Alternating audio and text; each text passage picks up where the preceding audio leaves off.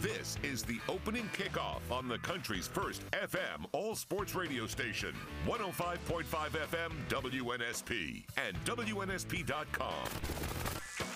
The latest sports, news, traffic, weather, and timely guests with Mark Heim and Lee Shervanian. The opening kickoff. Here are Mark and Lee. Welcome in a Friday edition. It's our Dr. Christopher Monet Championship Drive. That's right, Mark and Lee. We're at Air Sports One. We're on the campus of Mobile Christian. Thanks for getting up early with us, especially if you didn't go to bed till late. The NFL draft was everything you would expect and more. Let me say this right off the bat, all right? So let me tell you, we don't do this very often, but we did okay yesterday here on the opening kickoff, talking about this and debating the NFL draft. We talked about it. We had this huge discussion about Anthony Richardson. Kudos to Nick Wiggins. He said he needed to go early. He went early. But let me say this. We had a huge debate about which quarterbacks were going to go in what order. And I know, Nick, you're going to want to get in on this because Heim nailed it. Now, I didn't know they were all going to go that early, but we said, or at least I said, everybody knew Bryce was going to go one, right? But C.J. Stroud goes second, and then Nick's boy, Anthony Richardson, goes third. Nailed it for the quarterbacks that did get drafted. There's always that guy sitting there watching in the green room. Will Levis still available? We'll get into all of it coming up, but we want to thank everybody who showed up to walk on for our WNSP draft party and our draft challenge. We met a lot of folks, Nick. It was a lot of fun. I had a great turnout. Yeah, man, I think I have about 75 entries to go through and grade right now to see who was the best. I'm going to be honest, I think a lot of people should have listened to me. Y'all all try to make me crazy. Y'all all try to gaslight me into thinking I'm insane, but I know what I'm talking about. If people would have trusted me, maybe they might have won them a grill. So wait a minute, you don't have the entries graded yet? Why do we bury the lead here? Dude. Right after that draft ended, man, I was already 4 beers deep. I hadn't eaten anything since like 10 a.m. We're gonna have the results by the end of the show this morning. So everyone out there, just stay listening, and when I get it done, you'll hear it. All right. So wait a minute. Were you 4 beers in and hadn't eaten when the draft was over, or when we were through the first 10 picks? There's a big difference here. When the draft started. Yeah, okay. Yeah, I thought the first half of the draft was incredible. I mean, I thought it was some Sonny Weaver stuff going on there with the Houston Texans at 2, man. I couldn't believe Will Anderson didn't go. I was kind of shocked C.J. Stroud. And then, you know, in NFL draft fashion, there's your first trade, and they traded back up to get back into it. I thought it was compelling. I thought it was great stuff. How many times in NFL history has a team had back-to-back picks that early, the second and the third pick? I mean, I don't have all the exact details on what Houston gave up to get that third pick, but, I mean, they basically locked in their offensive guy of the future and their defensive guy of the future. Yeah, it was fascinating to watch. And then you knew as soon as that deal came in and that it was them on the clock again, you knew at that point it was going to be Will Anderson. But what about our boy Will Levis, man? Just sweating it out all night long.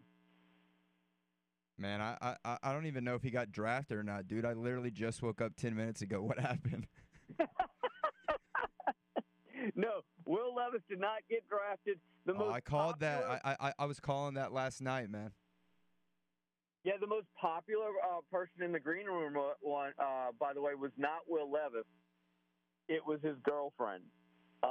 She started trending on social media, as you would expect. And then they did a switch. I don't know if you saw it, man. All of a sudden, she wasn't there, but there was another girl sitting next to him. Okay. And everybody was talking about whether or not he had switched girlfriends or if his girlfriend had left him to find a first-round draft pick.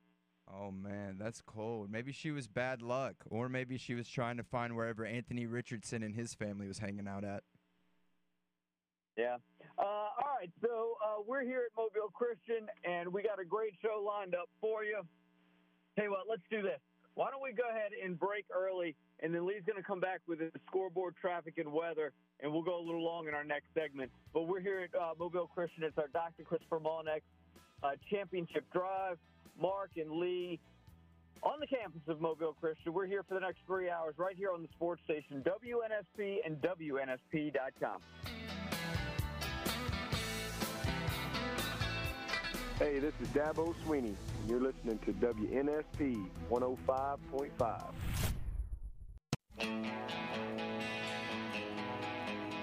Wow, Bryce, congratulations. Couldn't be prouder of a guy. Couldn't be happier for you and your family. I know you've worked so hard for this. You've done a great job for the University of Alabama. You've been a great ambassador, a great player, and now you've realized your dream of being able to play in the NFL. And I think the most important thing is it's great to get drafted where you got drafted, but it's also great to be able to stay focused on what you have to do to develop and have a great career. So. Hey, welcome back in. 6:13 here on a Friday edition. It's our Dr. Christopher Molnick's Championship Drive. Mark and Lee in Air Sports 1 on the campus of Mobile Christian. And Lee, that's the voice of Alabama coach Nick Saban. He was very visible in his pink jacket yesterday as he congratulated his players. Now, not all of his players there got drafted. Will Levis, of course, got a lot of face time not getting drafted, but there are three other players, including Alabama defensive back Brian Branch. He did not get picked. He was up there yesterday in Kansas City. Also, Penn State cornerback Joey Porter Jr. will have to wait today, as will Georgia Tech defensive end Keon White. Lots of sponsors on our show today. Thanks to Dirt Incorporated. Really appreciate Red Pest Solutions, of course, the Red family, Dawes Point Pharmacy, GH Clinical, and New School Pools. Joining us as we broadcast live from Mobile Christian. One other sports note before we get to our first wave of guests that are going to join us. As we speculated during the week, Tyler Buckner has transferred to Alabama. Certainly no surprise there. He will compete. Now, keep this in mind. This coming Sunday is the deadline for the transfer portal. So if anybody's going to leave, they better get their name in there before Sunday. Mark, let's start out with track here at Mobile Christian because they're getting started today, or they're already started, but they got something coming up today. I'm going to introduce track coach Pete Prescott. Pete, good morning. Good morning. All right, what's going on today? We start the sectional qualifying meet to qualify for state. Where? At South Alabama's track. How does it look? It looks pretty good. We've had a really good season. A lot of folks involved this year, and so we're hoping for some really good things. I want to introduce one of your tracksters. Yes, this is Trey Matthews. Trey is a sophomore. He's also an offensive lineman on the varsity football team. Decided this year to come out and give track a try, and it's been very successful for him. You throw everything. What do you throw, Trey? What's your specialty? I throw disc, jab, and shot, but I think I'm like best at disc. And you do all three of these in the same day? I do two today, then I come at 9 o'clock tomorrow and throw jab. You ever come close to hitting anybody with the javelin? You know, just a couple of times I did. Do you ever shout, "Hey, look out"? You know, like watch out. You don't shout it out? Nah. What's your longest throw of the discus? Discus, I think my longest was 122.4. And the shot? And shot, it was 42.5 and a quarter. So when you roll into spring football or this fall or fall camp and the quarterbacks are throwing, you look at Coach Cottrell and be like, Coach, I think you got the wrong guy back there. So how's this transition now? I mean, you have spring football starting up soon, right? Isn't that going to start soon? So will you still be involved with track and field? Or Yes, sir. What we do is, after I get done with track, I immediately go to football, and then I still work out with football on Mondays and Tuesdays and Wednesday. So how much is there more technique involved in what you do with track and field or with football? With track, for sure. Definitely. Yes, sir. It's a whole lot of different motions that we had to take at the time. You got to make sure that you're doing it right, because if you don't do it right, you either gonna throw it out of bounds, or you're going to step over the line and foul every time. Pete, what's the strength of your track and field team as you go to the sectionals today? It's kind of spread around a lot. We've got some really good relay teams. Our distance team has been doing really well this year. We had a lot of success at the county championship. We won our first boys and girls county championship since 2007.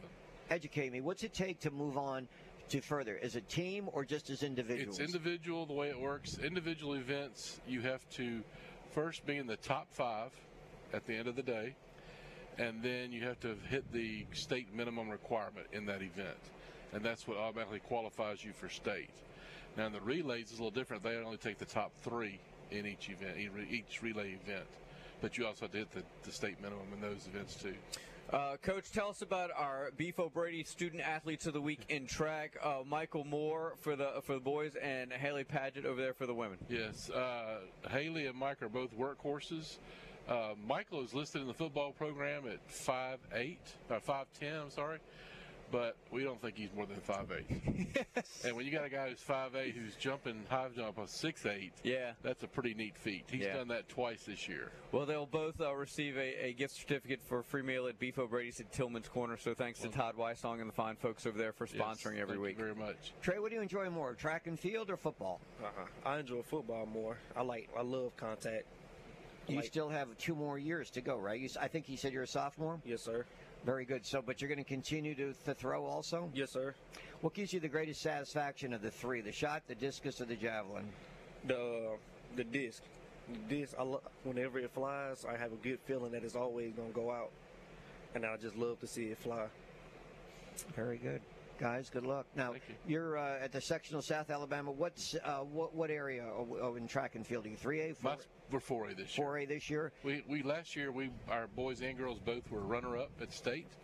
And so with competitive balance, we got bumped up to 4A for this year. Of course. All right. Good luck. Good luck to you, Trey. Yes, sir. And, of course, we'll be seeing you on the football field, too. Yes, sir. All right, guys. Thanks so much Trey for joining. was a double county winner this year. He won shot and disc at the county championship. Impressive. We haven't done that since Josiah Harry. Oh, wow. Well, that's the guy up in Alabama now, right? They used to play in the band. Yep. They couldn't get him to play football here, but he could sure throw. He could throw. Trey, good luck to you. Yes, sir. Appreciate it. Yep, absolutely. Thank you guys for stopping by. And again, thanks to Beef O'Brady's. We have some time if you guys want to jump in on the NFL draft. Was obviously a big part of last night. A lot of drama there, a number of trades, and it wound up being everything we had hoped. We want to thank all the fine folks at Walk-Ons for having us out last night. Thanks to Wes and all the guys. Great to see a whole bunch of you out there. Met a whole bunch of guys. Thank y'all for participating. I know there's a lot of talk in the app. We will announce the winner at the end of our show of the Traeger Grill, which is translation for Nick hasn't done the math yet, but he's working on it. He'll have a winner for us. I'm a little bothered by the Saints pick. Because, and I'm not a talent scout, so it's not about his talent, but Brewer, who is a Clemson defensive lineman, has had a history of injuries, Mark, and that just always sends a red flag with me. I mean, the key to being a good NFL player is just staying healthy, being on the field. And many of the people we talk to, and I look at Captain Munderland, who people didn't think he could, be an NFL player. He played like 10 years because he stayed healthy. This kid Brewer has had all kinds of injuries. He had a serious knee injury back in 2021, sat out some games last year. So that sends a red flag. And I would wonder, and I know that's a need for the Saints, don't get me wrong, but to go after a guy that's already had a history of injuries, I wonder why you would do that as your number one. And look, I think if you check out the grade, they're always going to find fault with some. I looked at Bijan Robinson with Atlanta, and then Gibbs with Detroit at 12, the running backs, and they always find fault with picking a running back. I don't understand why. I think if you got a guy that's a skilled position guy who's really, really good, you take him, because that's what it's all about, scoring. And I just found it fascinating that for the first time and maybe a long time, running backs went before wide receivers. No, I thought I don't think it was a huge surprise that Bijan went as high as he did, even though he's a running back. But Jahmyr Gibbs, I thought, probably a little bit of a reach there, although I think he's going to be outstanding. You heard me yesterday. I was hoping that he was going to fall to New Orleans because he's such an Alvin Kamara type guy, and we don't know what Kamara's future is going to be. So I wasn't surprised that Jahmyr Gibbs wasn't there when the Saints picked. I was surprised at how high he got drafted, though. But, I didn't necessarily have a problem with the Saints. They filled a need. He's big. He's physical. He's athletic. That's kind of what they're looking for over there. I would have preferred Gibbs fall that way. I was wondering if they were going to make a move because there were such a ton of trades. But as I mentioned in the first segment, I thought Houston up early. I thought it was Kevin Costner. I thought it was like Sonny Weaver Jr. out there with the Cleveland Browns in draft day, getting back and sprinkling a little pixie dust in there and getting back in there, because I was as surprised. And this is what we talked about going into the draft yesterday.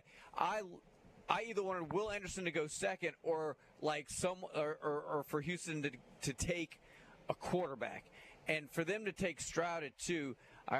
Surprised me. And then when they got back in, you just knew they were going to take Will Anderson there.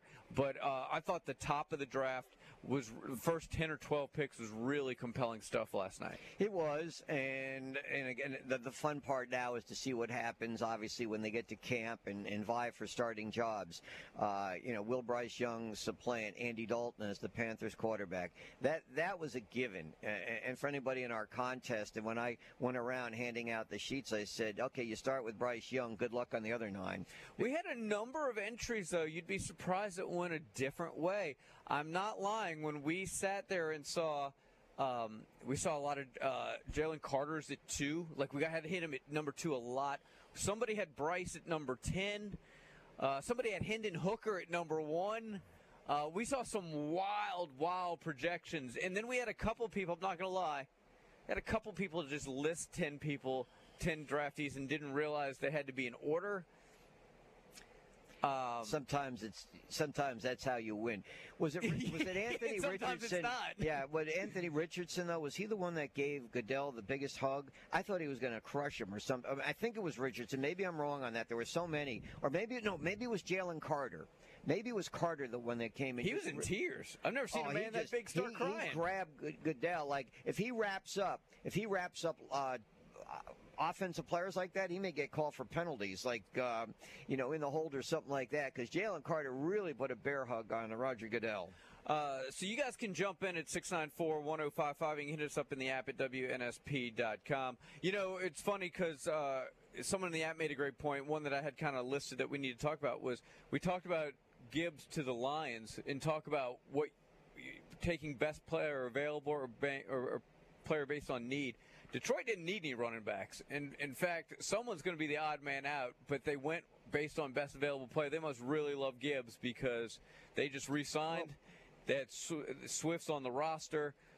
Somebody's not going to make that cut. Yeah, but let's point out, one of their better running backs is now on the Saints, the kid Williams, who had all those touchdowns last year. So I don't know if you could ever have enough running backs these days with the way they get beat up and everything. But again, you see the critics say, oh, you waste your pick taking a running back. You can get any running back. Well, can you, though? I mean, there's certain running backs that are really, really good. Gibbs, I think, gives them that added dimension of catching passes as well as running the football. All right, so we'll continue to talk about the NFL draft throughout the course of our morning here at Mobile Christian. But Todd Weissong is here of Beef O'Brady's, and we bring him on for a very specific reason. Finally, a Notre Dame football player will get the recognition and play with a team that richly deserves such a talent. Right, Todd? I didn't say he was going to play. Oh, okay. I think he just made the transfer because of Tommy Rees. How you doing? I'm doing well. Thanks for coming out here with us. You're welcome, sir. Good morning. So, as an Irish fan, okay, how do you feel about the last 24 hours in the world of college football? I'm actually good with it. To be honest with you, I felt like it was a decision he had to make. I'm a little more upset with some of the other transfer portals, like Lorenzo Styles, Logan Diggs. Those are guys that were players for us that I felt like would be the next level. With Tyler leaving for Alabama, it doesn't hurt our feelings. I mean, the kid played 2 seasons, 850 yards. He's had more interceptions than touchdowns. Perfect for Alabama. You know what's interesting, though? You know how people get so excited, oh, Notre Dame quarterback. But then when you dive into his stats, and you see he started the 2 games against Ohio State and Marshall, they lost, then he got hurt. But he did come back and lead them to a win over the Gator Bowl. But you're right, his stats don't jump out at you at all. But he did come out as a 5-star. I mean, he is considered a 5-star quarterback. I mean, can you fit into a structure? Sure. I think he's got the package. He's got the package that he is more of a run-type quarterback in that, RPO system of college football these days. But realistically, I think he's year 2 maybe kind of thing. It's going to be interesting what happens, what Alabama can do with him. Well, I think the interesting thing is what happens to the quarterbacks now in camp. Do they see this guy transferring in and feel, well, he's got the bond with Reese. Do I need to get out of here now? Because you're right. There's nothing to suggest that he's going to come in and set the world on fire. He doesn't have the numbers from another program. So does Milroe decide by Sunday, I don't need this because he's a running type quarterback, or does Simpson decide I don't need this? I honestly think it's just one of those things that I think they're building for the future. He's still just a sophomore, so realistically he's got 2 more years of eligibility kind of thing in him probably. So I think it's long term with Tommy Reese. I don't think it's going to be a short term solution. I think that Alabama was always looking for that transfer portal kind of quarterback. This was an easy option, but I don't think he's going to be the right player for that situation. Hey, we always appreciate you coming by. It's what do you got cooking today at Old People Fish and chips. Fish and chips, Mark. Come on.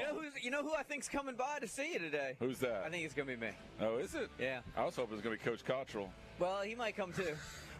So tell me, tell everybody where you're located and more importantly, what time you open. 4419 Rangeline Road, right in front of Lowe's in Tillman's Corner. We open up at 10 o'clock. I expect Mark there at 10:01.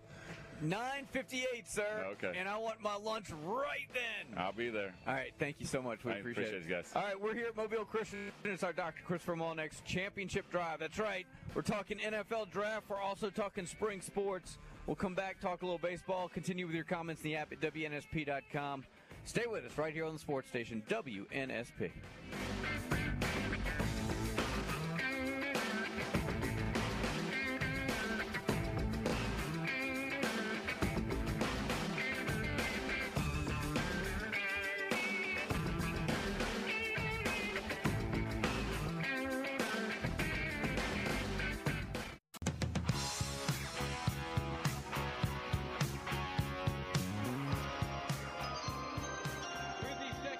The 2023 NFL Draft, the Houston Texans select C.J. Stroud, quarterback, Ohio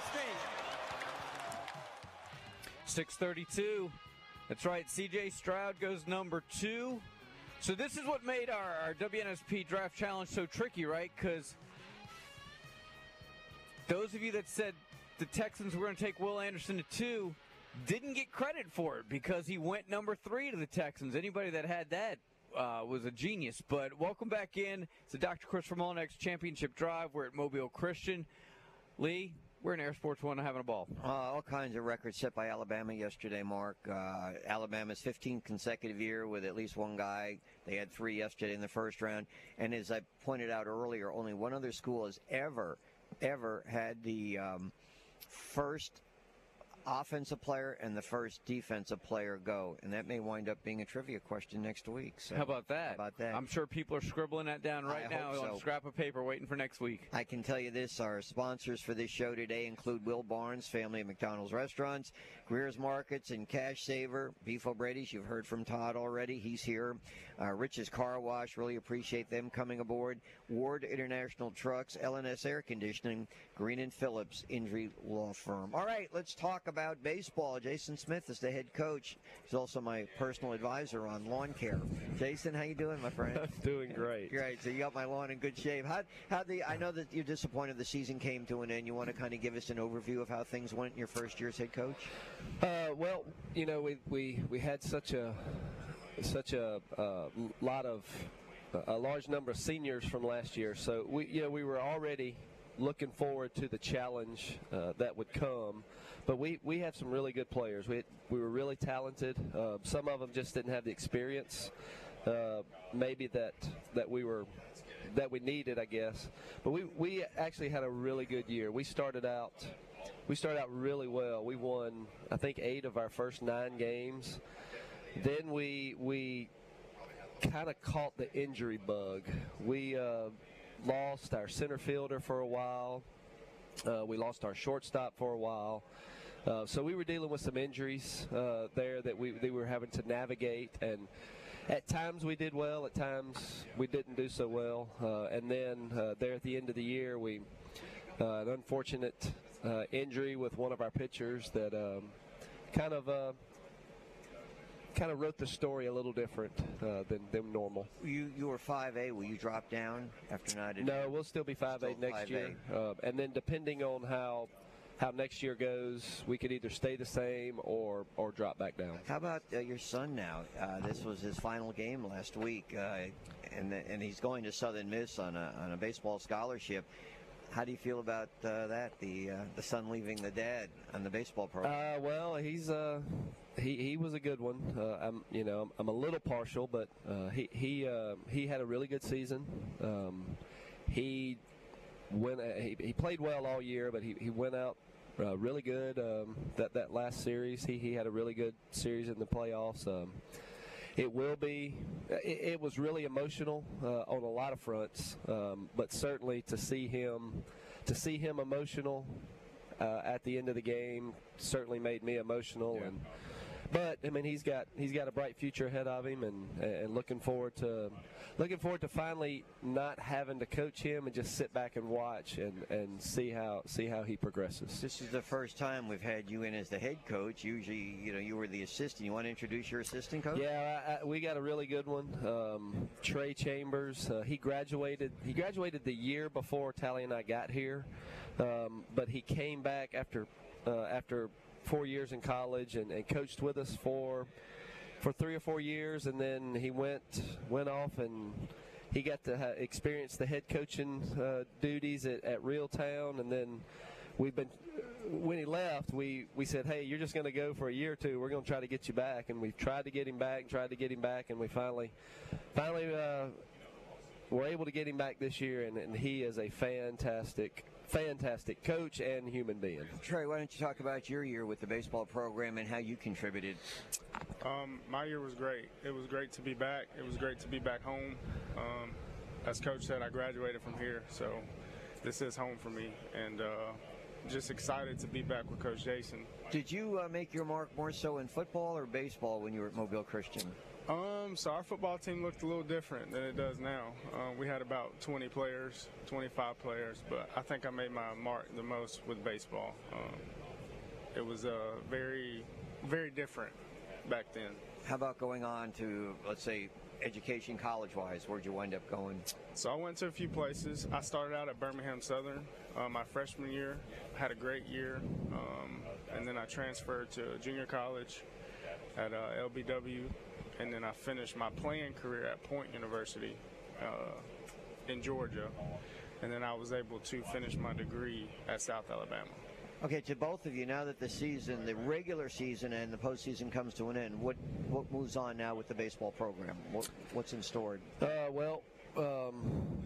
We are going to start our summer workouts a little earlier this year than normal, but we're going to start the summer workouts in a couple weeks. But yeah, most of our guys, if not all of them, will play summer baseball, so they're going to continue to work out and do baseball activities because they've got big summers ahead of them. So we'll have to just monitor and make sure that they stay healthy and make sure the pitchers are getting their bullpens in. And so it's going to be a little different, not preparing for playoff series, but there's still a lot of work to do, and we've got a bright future ahead of us. We had a lot of juniors this year that got some really good experience, so we will start preparing for next year. Before we let you guys go, Coach, tell us about Seth Smith. He is our Beef O'Brady Student Athlete of the Week. He'll get a free meal at Beef O'Brady's there at Tillman's Corner, so congratulations to him. I'm going to defer to Coach Chambers since somebody may think that was rigged. Yeah, it was not rigged. I actually voted him in. Seth is a tremendous player. I think, besides the physical attributes he has, his IQ of the game kind of separates him from a lot of others. So he is a tremendous player, tremendous athlete, but, he's also an acute thinker. So I got to ask you, Jason, because I know you spent many years in the minor leagues before you made it to the majors. This story about Drew McGill for Pittsburgh, 13 years in the minors, gets his first call-up, actually started his first game yesterday. Could you put yourself in his shoes and what it must be like? I can only imagine the joy. So when that happened, I saw a lot of the video from the clubhouse when the AAA manager was talking about things, and they really panned on him because they knew what was happening, and just to see the reaction on his face. And then I saw the post-game interview when he got a standing ovation, and he said, guys, I'm just a nobody. I'm just a minor league journeyman, and to get a standing ovation and not really able to put his emotions into words, it was pretty special. It was a special moment. Who'd you debut with at the majors? The Cubs, Chicago Cubs. Did they when you were batting, did they have somebody go out in the stands and were your parents there for your first game? No, it was such a quick turnaround that they didn't have time. We didn't have time to get them up there. What I thought was pretty neat. Again, I was kind of like him. I'm just a nobody. But I was in Iowa with AAA with the Cubs, Iowa Cubs. Just made the short drive to Chicago. I was in the team hotel, and I jumped on the train that dropped me off right outside the outfield fence, walking around the stadium to go to the players' entrance. And while I'm walking, again, I'm just a nobody from Nowheresville, Alabama, and I'm walking to the clubhouse, and I walk by a group of people, and when I walk by, I hear somebody whisper, say, "Hey, I think that's that new kid, Jason Smith, that just got called up." And I was like, these fans must be unbelievable if they know some nobody like me that just got called up. So that was a pretty neat feeling that I have. I can only imagine the feeling that young man had. Guys, thank you so much for stopping by. We really do appreciate it, especially getting up so early with us. But always good to see you. Thanks, guys. Appreciate what you do. All right, guys. You guys can jump in on the draft if you'd like at 694-1055. It was a big night last night. Nick is feverishly tabulating the scores to our WNSP Draft Challenge. He's actually giving play-by-play of that in the app at WNSP.com. But you guys can certainly jump in. Do we know who won the Bryce Young jersey? We do. 'Cause that was a big drawing card yesterday. Yeah. At least the people I talked to. I don't have. He has a winner, and I should probably know. Yes, Morgan. Thank you, Morgan. Congratulations to Morgan. She won the Bryce Young jersey. For those that don't know, as soon as the draft started, as soon as he got drafted, we pulled a name from the number of folks that were there, and we assured everybody that would take place pretty early in the WNSP draft party because you had to be present to win that. You didn't have to be present to win the Traeger grill because people would still be at walk-ons waiting for Nick to tabulate the scores. We have a guest coming on at 7 o'clock who may be in 5 or 6 years, maybe in that draft, and that's Sterling Dixon, the Mobile Christian, arguably one of the highest recruited players in this area. He'll be stopping by. And then later on in this show, Keith Gallman, the South Alabama defensive back who sat out all of last year with an injury, he is scheduled to be on the show. And as far as the draft goes, Jim Nagy of the Reese's Senior at 8 o'clock. Mark, obviously, Will Levis had a lot of FaceTime yesterday, TV time, because every time they kept showing him. But there's 3 others in there. I wonder how Will would feel if the 3 others go early and he's still left. He's the only one left. I've always wondered about that. The NFL invites 17 players who obviously they have a good feeling about to get drafted in the first round, but you still have 4 that weren't picked. Now, I know even though you have your Twitter account at Shervanian Lee, you're never on it, but you know who was also trending along with Will Levis on social media because I kept showing him. You? No. His girlfriend was trending. It was very much a moment. Well, I saw him surrounded by females. So yes, and then there was a point where it looked like maybe he switched out girlfriends. Nobody knew what was going on there, but his girlfriend, Gia Duddy, by the way, who is a senior at Penn State. I had to do the story. It was trending. I had to do in-depth coverage. She all of a sudden disappears, and there's like a blonde sitting in that spot. So, Twitter was very confused as to, is one of these girls his sister? How many girlfriends does he have? Did he switch out? Did his girlfriend decide she was going to look for to date a first-round draft choice? There was all sorts of speculation on Twitter about this. Well, you know what's interesting? You mentioned about her being Penn State. There was a lot of, I don't know if you saw when the Jonas Brothers sat in on. I watched the ABC coverage. You had ABC, you had NFL Network, and you had ESPN. I was watching the one with Herb Street and Howard and Reese, and they brought the Jonas Brothers on, and I'm not going to get too deep into that. And I was wondering, why are they there? But at the end, they asked them, what team do you root for? Penn State. A lot of Penn State yesterday. Yeah. Meanwhile, you mentioned the girlfriend. One of the four still remaining is a Penn State player, Porter. Yeah, she, by the way, I know this will impress you because you're big on numbers. She has 58,000 followers on Instagram and 324,000 followers on TikTok. Hey, Mark, speaking of numbers. She was probably the most talented first-round draft pick at the draft. With all due respect to Nick Wiggins and his take on Anthony Richardson, I think most people watching the draft probably would have gone Giudice first, Anthony Richardson second. Just going to throw that out there. So while many of us are saying that Will Levis was the big loser after round one, I think he's winning at life. I'm pretty sure he's winning at life. So I'm assuming the NFL pays for another night for him there to stay, right? He'll still be in the room when they start today at 6 o'clock. Whereas the others maybe see ya, you're gone. But yeah, you get to the four, and one of the four is the Alabama cornerback Brian Branch. Yeah. Well, if you're Branch, you're probably thanking Will Levis for not getting picked, so you're not that guy. Those guys that didn't get picked, I think they're very fortunate that. But why is it always the quarterback and not the other guys that they ever zoom in on in the green room? Well, I think it's not in terms of Levis. I think it had everything to do with Stroud and probably the Anthony Richardson factor, right? So and now there's a report. Mortensen had a report late last night that there was a toe injury that Levis sustained that scared people off.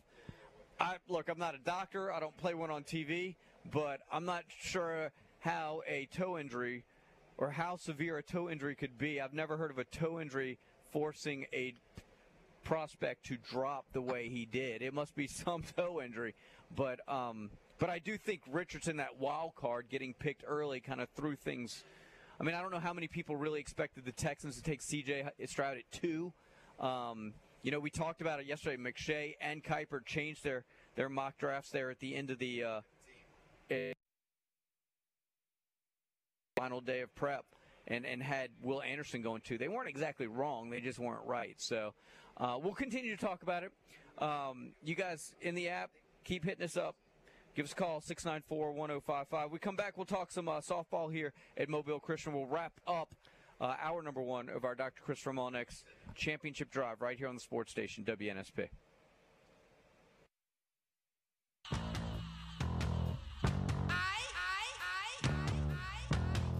This is Jim Nagy, the Executive Director of the Senior Bowl. You're listening to WNSP 105.5. The Arizona Cardinals have traded the 3rd pick to the Houston Texans. With the 3rd pick in the 2023 NFL Draft, the Houston Texans select Will Anderson Jr., linebacker, Alabama. 6:53, welcome back in as we wrap up hour number 1, the Dr. Christopher Mullenix Championship Drive. Mark and Lee and Air Sports 1, we're on the campus of Mobile Christian, and that was the Houston Texans version of Sonny Weaver Jr. there, making a pick and then trading up to take a second consecutive pick last night.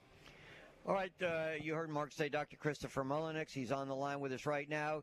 Dr. Mullenix, good morning. How are you today? Good morning, guys. Doing well. Good morning, Chris. Chris, I'm going to go in a different direction. Now, obviously, many people have heard me talk about my experiences, the professionalism, the personable part of it coming there. But I'm going to let you talk about why would anybody who needs dental implants, wisdom teeth, or any kind of oral surgery, why would you recommend they come to Mobile Oral and Facial Surgery? Well, that's easy, Lee. We feel like we offer the best quality product at a reasonable price, and we do everything we can to accommodate people's busy lives and schedules. You know, we're open 5 days a week. We answer our phone 24/7. We cover as broad a range of oral surgery services as anyone else in town.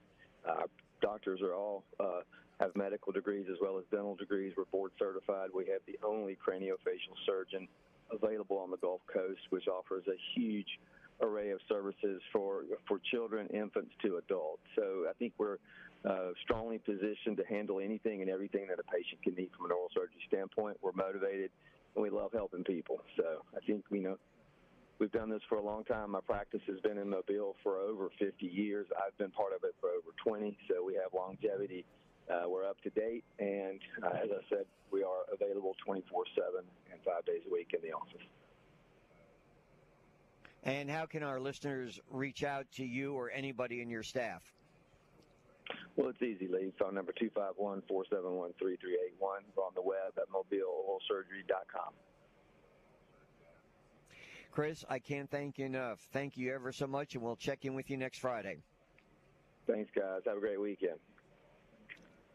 You bet. Now we're going to check in with the softball coach here at Mobile Christian, Kelly Pitts. Good morning. Good morning. All right, what's left on the season? What's on the schedule? So we are finished with our regular season, and we move to the area tournament next Tuesday and Wednesday.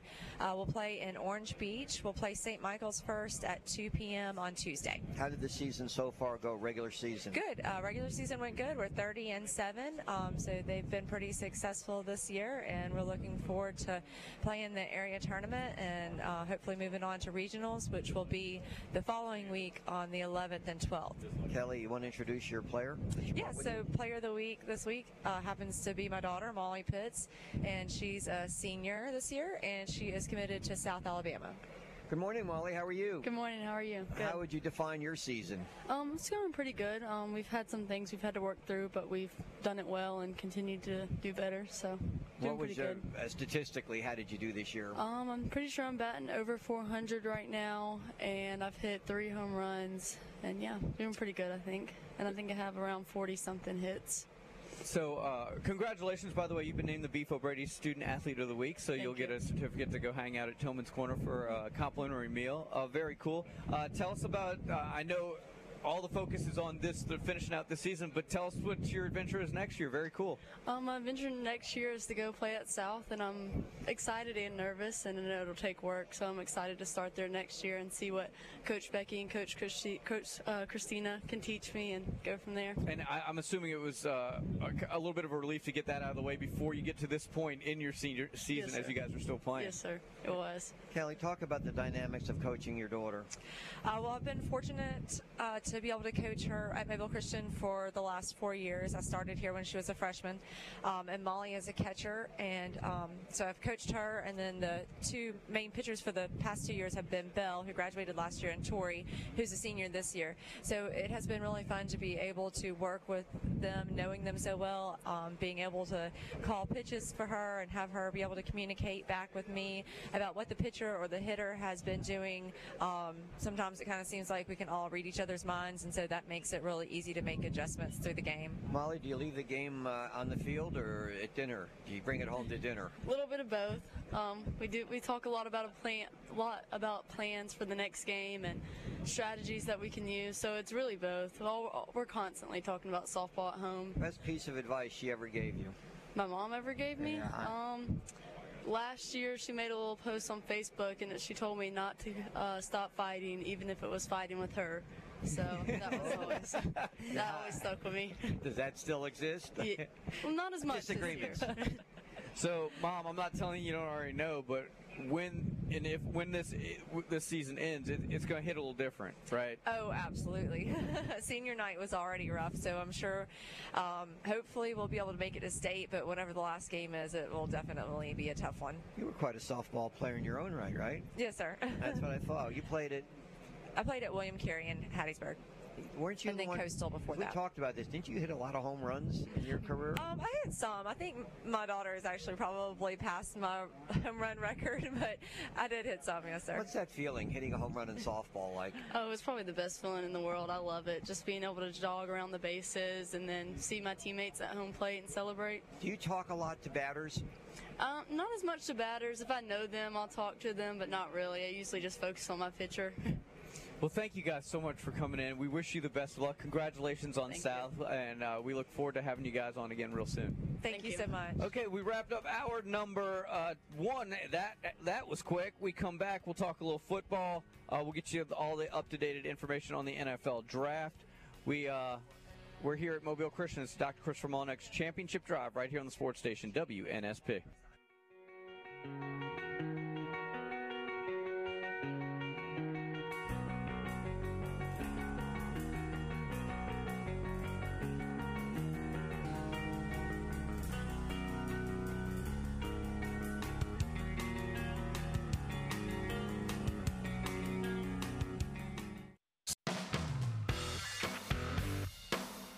This is the opening kickoff on the country's first FM all-sports radio station, 105.5 FM WNSP and WNSP.com. The latest sports, news, traffic, weather, and timely guests with Mark Heim and Lee Shermanian. The opening kickoff. Here are Mark and Lee. Here we are at 7:04, hour number 2. It's the Dr. Christopher Molyneux Championship Drive. That's right, Mark and Lee and Matt. We're here in Air Sports 1. We're on the campus of Mobile Christian. Want to thank all the folks for coming out and hanging with us at Walk-Ons last night for our WNSP Draft Challenge.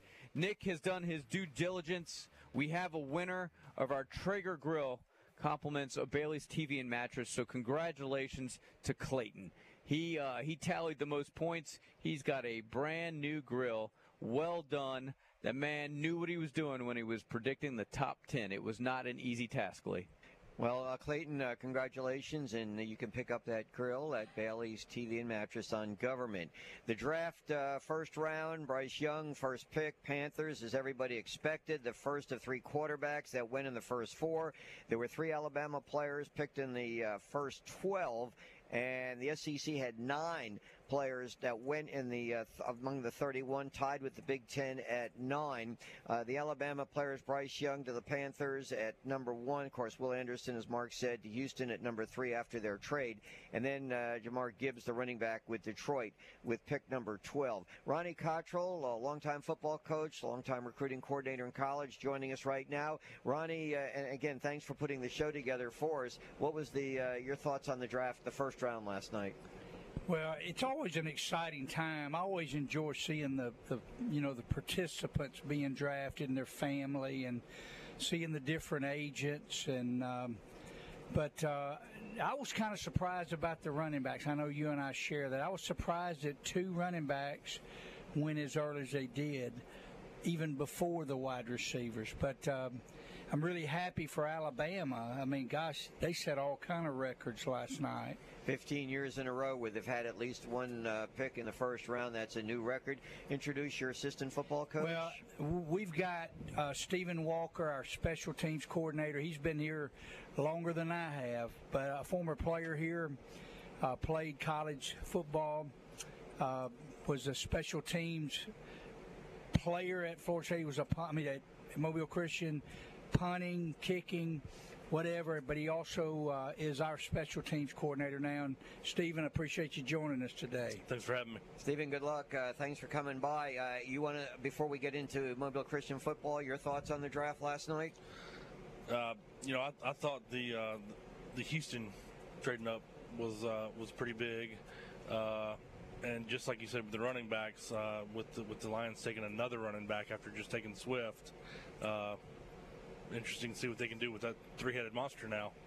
I will also throw in that the Georgia Bulldogs had 3 in the first round also. 2 of them went to the Eagles. That's right. How about that? Are you partial to Georgia? Very 100%, much. Yes, I'm originally from Georgia. I got you. Yeah. How about the Eagles? Defense is going to be, it's going to be stout. Yeah, I should mention, we haven't even mentioned this yet, but one of the big stories yesterday was Lamar Jackson, the 5-year contract extension, which actually exceeded Jalen Hurts' contract. That's right. So Lamar, and then the Ravens come back and draft a wide receiver in the first round to give him somebody else to throw to, that guy from Boston College. That's right. Hey, Stephen, when you're not busy with football, you're very busy with one of our sponsors, Rich's Car Wash. How many locations around here? That's right. We have quite a few locally. I would say that we have we're pushing 30 throughout the Southeast. That's from Houston, Texas, now into Georgia. So each one of our markets, we are looking to expand in a market that we're currently in. We're trying to grow a little bit more here and there. And it seems like you have other car washes popping up, but Rich's is one of the most popular. Why is that? I mean, you have to stay ahead of the game too, right? Well, we've been here since in Mobile since 1976. It's a family name. We try to keep it family owned, operated. We try to keep positive reputation. Sponsoring charities, things like this, radio station. Trying to keep a good image in the public. We really appreciate it. We really do. All right, let's talk about Mobile Christian football. Ronnie, when do you guys get going again? Well, our spring practice begins Wednesday. We're doing some afternoon conditioning just to get the guys used to staying after school. We're going to do 3 days of that, and then we'll get started next week. But the biggest news for us is we're going to have to practice at a different location. We're going to have to practice at Cottage Hill Park because our field is being turfed. The next level fundraising project for the school, which includes a magnificent STEM lab for our students, and they're going to renovate the old elementary school and also turf our football stadium. So it's going to benefit all athletics, but it's going to put us in a bind until July because all our off-season stuff, spring, summer, is going to have to be somewhere else. So, Mark, we're going to be on buses. That's all I can tell you for a little while. Well, you look like you can handle a bus. Oh, yeah. Well, you're on one now. We're on a bus now. Do you drive it? A nice bus. No. We're lucky to have old Keith Gallman, aren't we, Coach? He's all reliable. Now, we're not talking about the football player, are we? No, Coach Gallman is our wide receiver, one of our wide receiver coaches. He always gets us there. Stephen, what's it look like coming back this year from last year's team? It looks pretty good. I think our defense is going to be strong, going to be fast. The stuff that I guess I can control. We've got a reliable starter, kicker, punter, field goal. It's the same guy. It's Carter Lewis. He'll be a sophomore this year. Snapper will be a sophomore this year. They started every game last year as freshmen. I've got to replace the senior holder.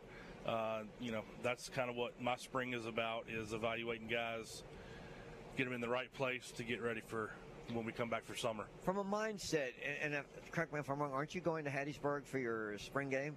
We are. Does that add incentive to the players rather than, we're going to have our own scrimmage or something like that, the fact that they're going to be playing another team?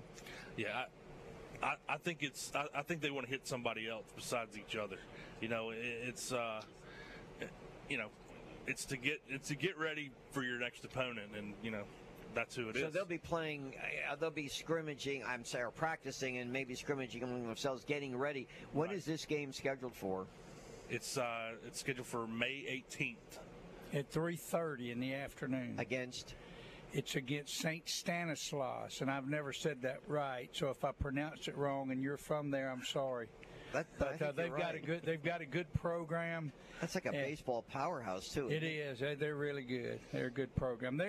This would be a really good spring game for us because it'll challenge us some. But we're also going to play 1 quarter of JV football, which will be good. But Stephen said it. We're trying to get the right pegs in the right holes with our team. We're trying to see what we got. But we'd like to throw them out there and see if they can do it against a good team. Stephen, as far as preparation to get ready for a game like that, give us some of the intricacies that you'll be working on and what you need to do, how to get this team ready for next fall. So really, I guess for us, it's not necessarily what we're going up against. It's if we can get our stuff ready and prepared. our special teams, our offensive line figured out, our defensive line. We're trying to get our guys in place in our scheme, especially for the new guys that were ineligible last year that are ready. We got middle school guys that are coming up to varsity. It's just a lot to get ready. College football, is Georgia going to repeat third time? You know what? They got a pretty good chance. I know their regular season schedule, everybody calls it a cupcake, but we can only play who's in front of us. Did you go to Georgia? No. But you're from that state. Right. All right, just curious. Ronnie, the new guy coming in from Notre Dame, Tyler Buchner, quarterback. I mean, you've been through colleges, quarterbacks coming and going. How does this change the dynamic of the Alabama quarterback position? Well, when I was in college, we didn't have this many transfers. I know that. But you know what? It's another example of how the portal has changed the NCAA. They have two quarterbacks in their program. One of them, the Simpson kid's very highly regarded, but they brought in a former five-star guy from Notre Dame. I call it roster management, Mark. I mean, it's turned into just pure roster management. They've got a talented guy that the offensive coordinator knows. He knows their system, and so they brought him in. Well, what's interesting, a little stat, back in January, after the season, last season, everybody starts doing these Heisman lists. Buchner was nowhere to be seen, and rightfully so, right? He wasn't even he's not even starting this year at Notre Dame. He's creeped on a couple of Heisman lists. I think FanDuel has him listed. Now, it's a complete and total long shot. It's a complete and total long shot, but dude's on a Heisman list already. Steven, let me ask you a question on Georgia. Where does Bennett get drafted? Bennett's a 5th or 6th round guy. He's one of those guys that I don't know that they're looking a lot. I think he's just going to be a backup for as long as he's in the league. What? Sterling. Okay, maybe we can pop him in there in the next segment.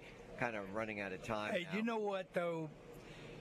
The big story to me in the draft, from a just overall perspective, was the Georgia D lineman going to the Eagles, and for our players out there, I keep reminding them, being a good person and doing all the things the right way. I mean, those situations that he had cost him a lot of money, Mark. He should have been the first pick in the draft. Now, the great thing about the Philadelphia Eagles, they picked up a good player, but he still got to prove himself in those areas. I mean, you know what I'm talking about, Mark? Yeah, that was a huge pickup for a guy who could have been the very first pick. But it proves that off-the-field choices has consequences. And I think most people today would say he's incredibly fortunate that he got picked as high as he did, because I think a lot of people thought he was going to slide even further. But, I'm not sure I've ever seen a man that size cry, by the way. That man was in tears. Now, I'm surprised he didn't get winded crying, because that's what happened at the Combine. He showed up out of shape. There were two issues with him. One was the legal issues with the car wreck, but the other thing was he showed up to the Combine. He was completely out of shape. But it also goes to show you that if you have a good college career, that's going to supersede a lot of the pre-draft eval leading up to the draft. So it was compelling stuff for sure. Let's do this. Let's do a scoreboard, traffic, and weather. We continue here from Mobile Christian. Continue with your comments in the app. Congratulations to Clayton Elder. He is the winner of the Traeger Grill, compliments of Bailey's TV and mattress. He won our WNSP Draft Challenge. We'll get you some more details on that as well. Some guy just walked in here we're going to talk to next. Don't let anybody in Air Sports One. We'll tell you who that is. Continue with your comments in the app about the draft. We got some stats that might blow your mind on Will Levis. My statistician in here, Todd Weissong, doing some research, earning that coin, getting his own bag here on a Friday. Stay with us right here on the sports station, WNSP.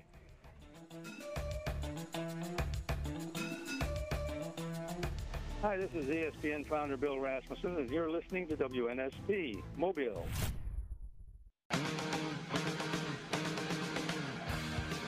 With the 5th pick in the 2023 NFL Draft, the Seattle Seahawks select Devin Witherspoon, quarterback, Illinois. All right, so All right, 7:23. Welcome back in. The Dr. Christopher Molnix Championship Drive from Mobile Christian continues. Mark and Lee in Air Sports 1. Hey, want to give a shout out to a good friend of ours. Caldwell was out at the WNSP Draft Challenge yesterday. He and his family. He's on his way to school over there in Saraland. So thanks for coming out, Caldwell. It was nice to meet you yesterday. Speaking of, we just heard Goodell on Witherspoon. I watched that. He's from Pensacola, that family. So kudos. That's about the most local player yet to go in the draft. We'll be talking to a local player at Mobile Christian. But first, let's draft Alec Naiman from Naiman's Catering. Alex, good morning. How are you today? Hey, I'm doing great, guys. I'm still waiting for my phone call. You know, I'm hoping they draft me. You know, if nothing else but to be the water boy. But how y'all doing this weekend? Y'all doing good? Yes, we are. Got plenty going on, man. How can people get hungry? What's their best option this weekend? Well, you know, we got some things going on. Got the regatta down at Dolphin Island. That's always a fun time. Got a lot of boats racing. And, of course, my Jags are at home playing Troy this weekend. They're going to doubleheader, I think, today and then skip the rain tomorrow and do Sunday. But, man, we got Mother's Day coming up. We've got graduation parties going on. We got teacher breakfasts and teacher appreciation things going on. So we love May. May's great. You know, we've had our showers, so we're going to probably hopefully have some Mayflowers. But I tell you, call us anything, corporate lunch, corporate breakfast, delivered to your office, any of that kind of stuff. Certainly your weddings, after rehearsals, and any kind of social event. Graduation party. So call us, 473-3900. Look us up on the web at NaimansCatering.com. And, of course, follow us on Facebook because we like that kind of stuff. And so, guys, y'all just have a great weekend and come on out to Dolphin Island, watch a little sailboat racing there, and y'all just have a great one. And go Jags! How about that? As Alex pointed out, that schedule change, we gave away a lot of tickets to the Jags in Troy. They're playing a doubleheader today, single game on Sunday. We got a full house here, Air Sports 1. Two of our major sponsors are with us. Todd, of course, with Beef O'Brady's, and Stephen Walker, assistant football coach at Mobile Christian, obviously with one of our major sponsors in Rich's Car Wash. We also have, maybe in 5 or 6 years, and he's no stranger here. I think it's about the fourth time you've been interviewed by us, and you still have, 3 more years to go? Only kidding. Sterling Dixon drops by to say hello. How you doing? I'm doing good. Blessed, can't complain. What did you think of the draft last night? Give us some of your thoughts. I feel like Will Anderson should have went first. He's actually my favorite college football player. So. Is he the guy that took you around up in Tuscaloosa? I met him, but it was Deontay Lawson. Oh, Lawson took you around. Yes, okay. Sir. So Will's your favorite? Most definitely. Are you going to be the next Will Anderson up there? Try to be. So we were talking about this. Are you still being recruited heavily? Yes, sir. I'm being heavily pursued by Auburn, LSU, Tennessee, and Georgia. Georgia. Anybody we know close to here that's pushing you for Georgia? Coach Walker. He tells me about them every day. How often do coaches call you? Every day. It's nonstop. I'm sorry. I was going to ask you though. How much of watching those guys get called does that impact your decision on where you're going when you see a bunch of Georgia guys go or a bunch of Alabama guys go? Is that the ultimate goal? Definitely. I'm trying to be in the Hall of Fame. And I know that the schools are going to develop me to get there. So really, I'm just watching to see who has the most draft picks. Alabama is always top. So that was definitely a part of my decision. But. Well, I know you've committed to Alabama. So can you just shut your phone off and shut down everything and say that's where I'm going, if in fact that's where you really want to go? Most definitely. You could definitely close your recruitment, but. Or do you enjoy this whole thing that's going on now? I definitely enjoy it. I just try to sit back and just enjoy the whole process because you only get to do this one time. Yeah. I don't know, in the transfer portal, some guys are doing it 3 and 4 times now. All right, so I got to ask you, I'm curious now, because we were talking off there about certain cell phone numbers you have in your phone. How many SEC head coaches are programmed in your phone? Coach Kelly, Hugh Freeze, Nick Saban. It's a bunch. Napier's from Florida. Freeze on there? Yes, Did you mention Freeze? We talk every day. What do they say to you? I mean, what do they say every day? It's not even them recruiting anymore. It's kind of them just really getting to learn me. And they really just treat me like family. I love Hugh Freeze. He's definitely a guy that's close with God. You know, we go to a Christian school, so that's very important to me. I love him. Man, I got to get back to the cell phone thing. I'd have that phone under lock and key. That might be the most valuable phone in the city right now, in the state. Can we borrow it? I wouldn't let that thing walk, man. I wouldn't let it. I bet you better have like two like authentications and all sorts of stuff on that phone. Most definitely. How do you have Saban saved in the phone? Tell everybody. Coach Saban with like 5 golden emojis. You play other sports during besides football? I was playing basketball, but I'm not going to be able to play next year just because I'm graduating early. So.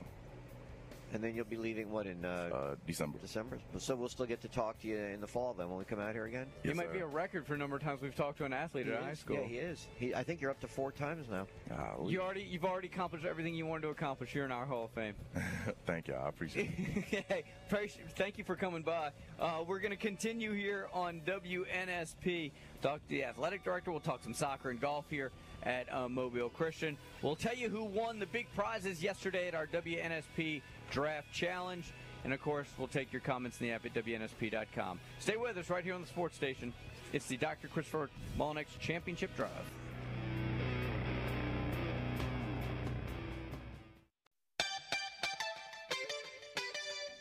Dear Anthony, I just wanted to take this moment to express how incredibly proud I am of you. You have accomplished so much and have shown so much determination throughout your life. Your hard work and dedication has paid off in so many ways, and it is truly inspiring to see the person you have become. Whether it is your academic achievements, your athletic achievements, or your personal growth, you have constantly pushed yourself to be the best you can be. I am honored to have a brother like you, and I'm grateful. 7:32, welcome back in. It's the Dr. Christopher Molinex Championship Drive. Hey, congratulations, Clayton Elder. You are the winner of the Traeger Grill compliments of Bailey's TV and Mattress. You nailed it on the WNSP Draft Challenge. And Morgan is the winner of the Bryce Young jersey that we kind of drew names for as soon as he was drafted last night. It was great fun. Appreciate everybody coming out to walk-ons and hanging out with us in WNSP. All right, let's give credit to some of our sponsors out here today for the Mobile Christian Championship Drive. Dirt Incorporated, New School Pools, JH Clinical, Dawes Point Pharmacy, and Red Pest Solutions. Appreciate them all coming aboard. You know, we had Kelly Pitts, her daughter. We had the baseball coach, Jason Smith. His son is going to be leaving now and going to Southern Miss. And for years when we come out here, always look forward to talking to Tommy Wasden, the headmaster at one-time football. I think he did everything here. He may have even been the janitor for all I know, but he kind of helped the school get off the ground. And Tommy's now left, but he left his 2 sons to take over, and they're with us right now. Peyton, how you doing? Doing well. Excited to be back. Exactly. And you're also coaching a little bit of golf now? Yeah, I'm helping out with the golf team a little bit, and then I'll be coaching football as well. I'll be the quarterbacks coach at coming fall. Really? Yes, sir. Okay, and you are the athletic director. Yes, Let's sir. not forget that. Why don't you give us an overview of the spring sports? It's been really good. I got here in January, so I kind of just got tossed into the fire, and you know, been real excited. It was the first time I really got to watch my brother Gary. He'll speak on soccer here in a minute, but get to watch him coach a good bit. And made many of those games. Obviously, the success of our baseball team and softball teams over the last, 5-6 years has been tremendous. So it's been fun to watch some of those in action where I wouldn't really be able to be down here in the last several years. Want to congratulate Matthew Thompson and Noel Crawford. They're for men's and women's golf. They're named the VFO Brady's Student Athletes of the Week, so they'll get a certificate for the Tillman's Corner location for a complimentary meal. Good deal. Awesome. So those are actually for soccer. Oh, I read the wrong one. I'm sorry. That's soccer. That's okay, but Coach Wasden here can speak on those a little bit. Yeah. Really good players. Done a lot for us this past year. Noelle's a senior. She'll be going off, but Matthew will still be with us for a couple years, so really excited about them. Yeah, and he stayed up late. Give him a break, Todd. Give him a break. He was sorry. That's all that matters. Thank you for pointing that out. I apologize. And to be fair, my batting average, if I may use a term from your favorite sport, if we do indeed call that a sport, is that we do this, I do 10 of these a week. It's only 8 today, so don't give me an excuse. Right, all right. It's fantastic radio to talk to somebody who isn't on the air. Congratulations to Kristen Rachel and Connor Eubanks for their awards in golf. Yeah, so those are a couple of our golf athletes, and so they'll actually be going to sectionals here on Monday and Tuesday. One's in Andalusia at the Country Club there, and then one's at the RTJ over in Greenville. We've got Adley Marshall, Kristen Rachel, and Olivia Spann will be competing for the girls at the sectionals, and then Connor Eubanks and James Steger will be with the boys. So I'm looking forward to seeing them up there next week. All right, Garen, it's your turn. All right. I know you've been sitting by. You're not going to take a back seat to your brother, are you? Every once in a while I'll be okay. All right. So what do you know about soccer? A little bit about soccer. Around here, we're still very much developing our team. We've been so successful in so many spring sports here for so long. I was actually on the first soccer team at Mobile Christian, I think back in 2015. Played my junior and senior year, and then came back to help coach as soon as I could. We have a lot of fun. We have a lot of kids who love the game, and for me, coaching, playing, it's all about enjoying it, but also just developing some life lessons along the way. Oh, what about the team? Are they still active? So we're not so active. We did finish up. Recently. We have had a younger team the last couple years. We actually played a JV schedule a couple years ago. We are just now getting back into the varsity side of things, and so it's been something that's been really, really cool for us to do. This year we won our first big area game on the varsity level in several years, and that was something that was a ton of fun. The kids loved it. I loved it. It was a blast, and so we've done a lot of really, really good stuff, and we're just going to continue to grow on that. We're a young team, and so we're going to keep trying to build up those kids. So, like at birth, at the Wasdens, you're all wide receivers, right? I mean, the uncle had the great career right at Auburn, and did everybody in the family play wide receiver? Everybody except for Dad.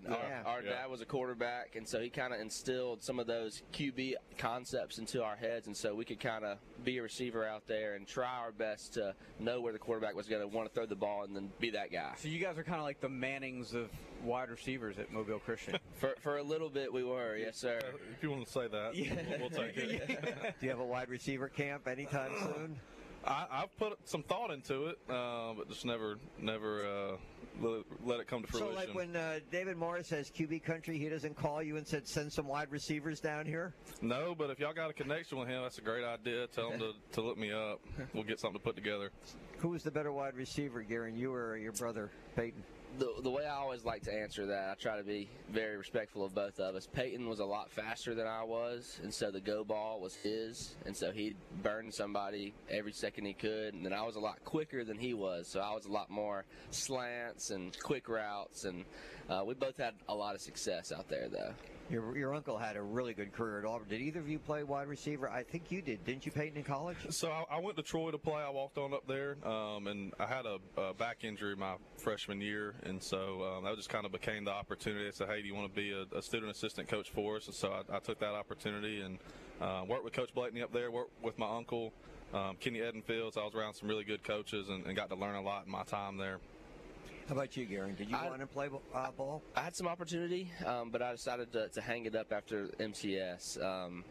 Seeing his injury as well as some of my family's, I decided a lot of those quick slant routes ended in some pretty solid contact, and so decided to hang it up a little early, and don't regret it. But I did love watching Peyton and my dad coached all those years, and now I came back and got to do some of those coaching as well. So, well, guys, thank you so much for coming by. We really do appreciate it, and we wish you guys the best of luck moving forward. Sounds like y'all got your plates pretty full. Yeah, we've got a lot going on in the Wisen household. Say hello to Tom for us. I sure will. Yes, sir. Did a great job getting the school going, and we always enjoyed having him out here. And next time, hopefully, he'll come by and join both of you. Yeah, that'd be great. We may can get him on here sometime. That's great. Peyton, of course, the athletic director, and / a little bit of golf, and of course, Garen does soccer. Thanks, guys. No problem. All right, we got some time if you guys want to jump in on the draft last night. Round 2 actually starts an hour earlier tonight, so if you make sure you tune in there. But there's some guys still on the board that are getting some attention. None more than Will Levis. A couple of stats, by the way. Did you see this? So ESPN Analytics put out there was a 92% chance that Will Levis was going to get picked in the top 10. Not the first round, the top 10. And he fell out of the first round. And then Todd over here doing his research found an interesting stat that Will Levis was shown 37 times on television during the first round. Okay, so that was 29 times more than any other person that was shown. And my question is it because it was Will Levis or because his girlfriend was getting so much attention on social media? Probably a little bit of both, but, I started to think, wow, that much TV time, that's got to benefit you. But then I'm thinking, nah, because the money in the difference that he's losing by being, I assume, a second rounder if he gets picked in the second round, but the money he's lost in the first round. And I heard another stat that there was only a 1% chance that he wouldn't be drafted in the first round, less than a 1% chance, and he did not. And I find it really amusing if it's because he had a toe injury. I mean, you can't recover from a toe injury in time for when you have to start competing out there. Now, I never felt that he was, to me, this is just me. He didn't have a great career. Remember, he left Penn State. We talked a lot about Penn State in this earlier today, but he left Penn State. I'm assuming he left because maybe he couldn't beat out Clifford. It was up there. But, he had a kind of to me, a plodding career this year, Mark. He had some good games. But again, he was hurt a few times, and, he really didn't have a full year, with the Kentucky football program. But that surprised a lot of people because, the Draftniks, they had him going in the top 10. So congratulations to Nick Triple G Wiggins out there. He was pushing Anthony Richardson hard. And dude went way earlier than a lot of people anticipated, except for Nick. So he got it right. So kudos to him. But it was Heim who came through with the order of quarterbacks selected. Now, we picked 5, and only 3 got picked.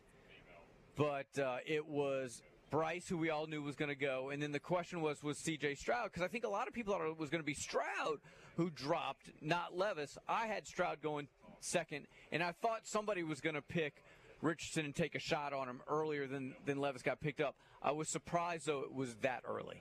That was early. And obviously that had a direct impact on Levis and his in his status. Now, that you thought the biggest surprise of the draft was the way running backs got taken. Oh, yeah. Bijan Robinson.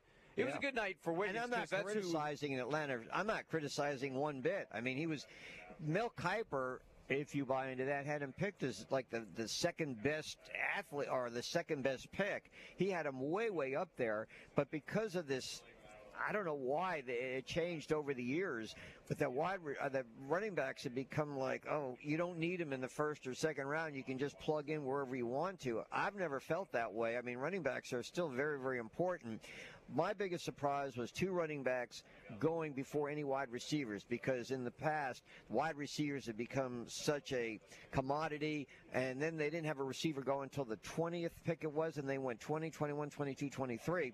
But by then, Gibbs, that would surprise me too, that he went as high as number 12, but not Robinson. Robinson was pegged as a surefire type of guy, and you put him into an offense. To me, running backs can start right away, Mark. Quarterbacks you're not sure about and all that, but running backs, they can start right from day one. So I'm not surprised that he was picked so high, but the fact is that teams seem to shy away from running backs because they think they're expendable. Yeah. Now, the Gibbs going as high as he did certainly surprised me more than Bijan going in the top 10. I would have liked to see him go to the Saints too, but by then it was gone. I hope the Saints do well, but to get a guy that's been in and out of the lineup with injuries, that's a red flag to me, because if you're injured in college, who's to say you're going to come into the pros and go through there without getting, losing games because of injuries? Because as you know, the Saints have had problems with their defense, especially the Davenport. When they had him, he had all sorts of injuries coming in. I think he didn't even play much his first year. I don't think he's with them now. But, to me, you got to go with somebody that's been there, done that. Yeah, well, and we're going to talk to Jim Nagy coming up at 8 o'clock, and I think we saw examples of both extremes. We talk about what's more important or more of a priority for NFL franchises when they're looking at a prospect. Do you look at the college film, or do you take a hard look at the pre-draft evaluation? And I think yesterday we saw that it worked out for two guys on two very different levels, right? So Anthony Richardson had hardly any college tape, right, but excelled in the pre-draft process, right, with the S2 and the combine and the pro day, or not the combine, but the pro day, and he goes high. And then you look over at Georgia, right, and there he is with the great college film. He gets into the accident. He's not in shape at the combine, and he still goes top 10.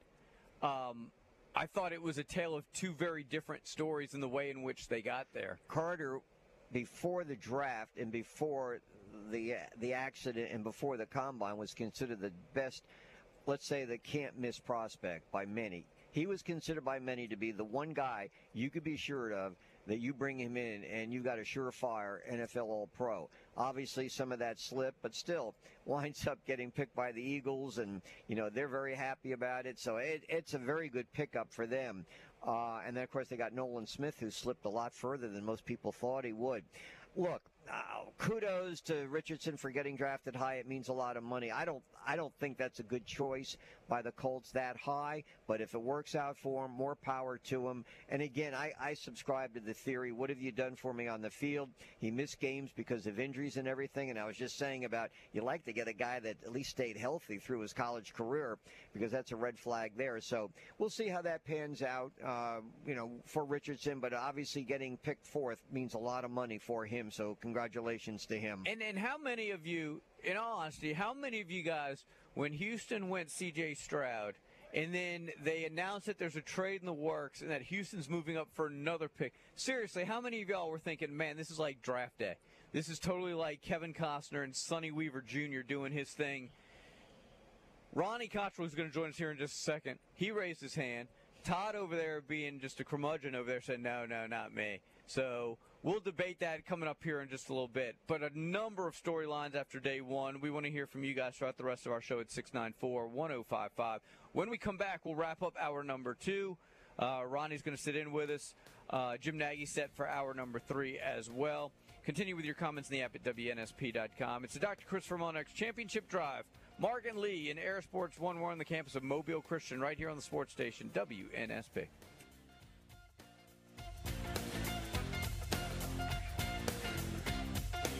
Hi, I'm Joe Godfrey. I'm a big fan of 105.5 WNSP Sports.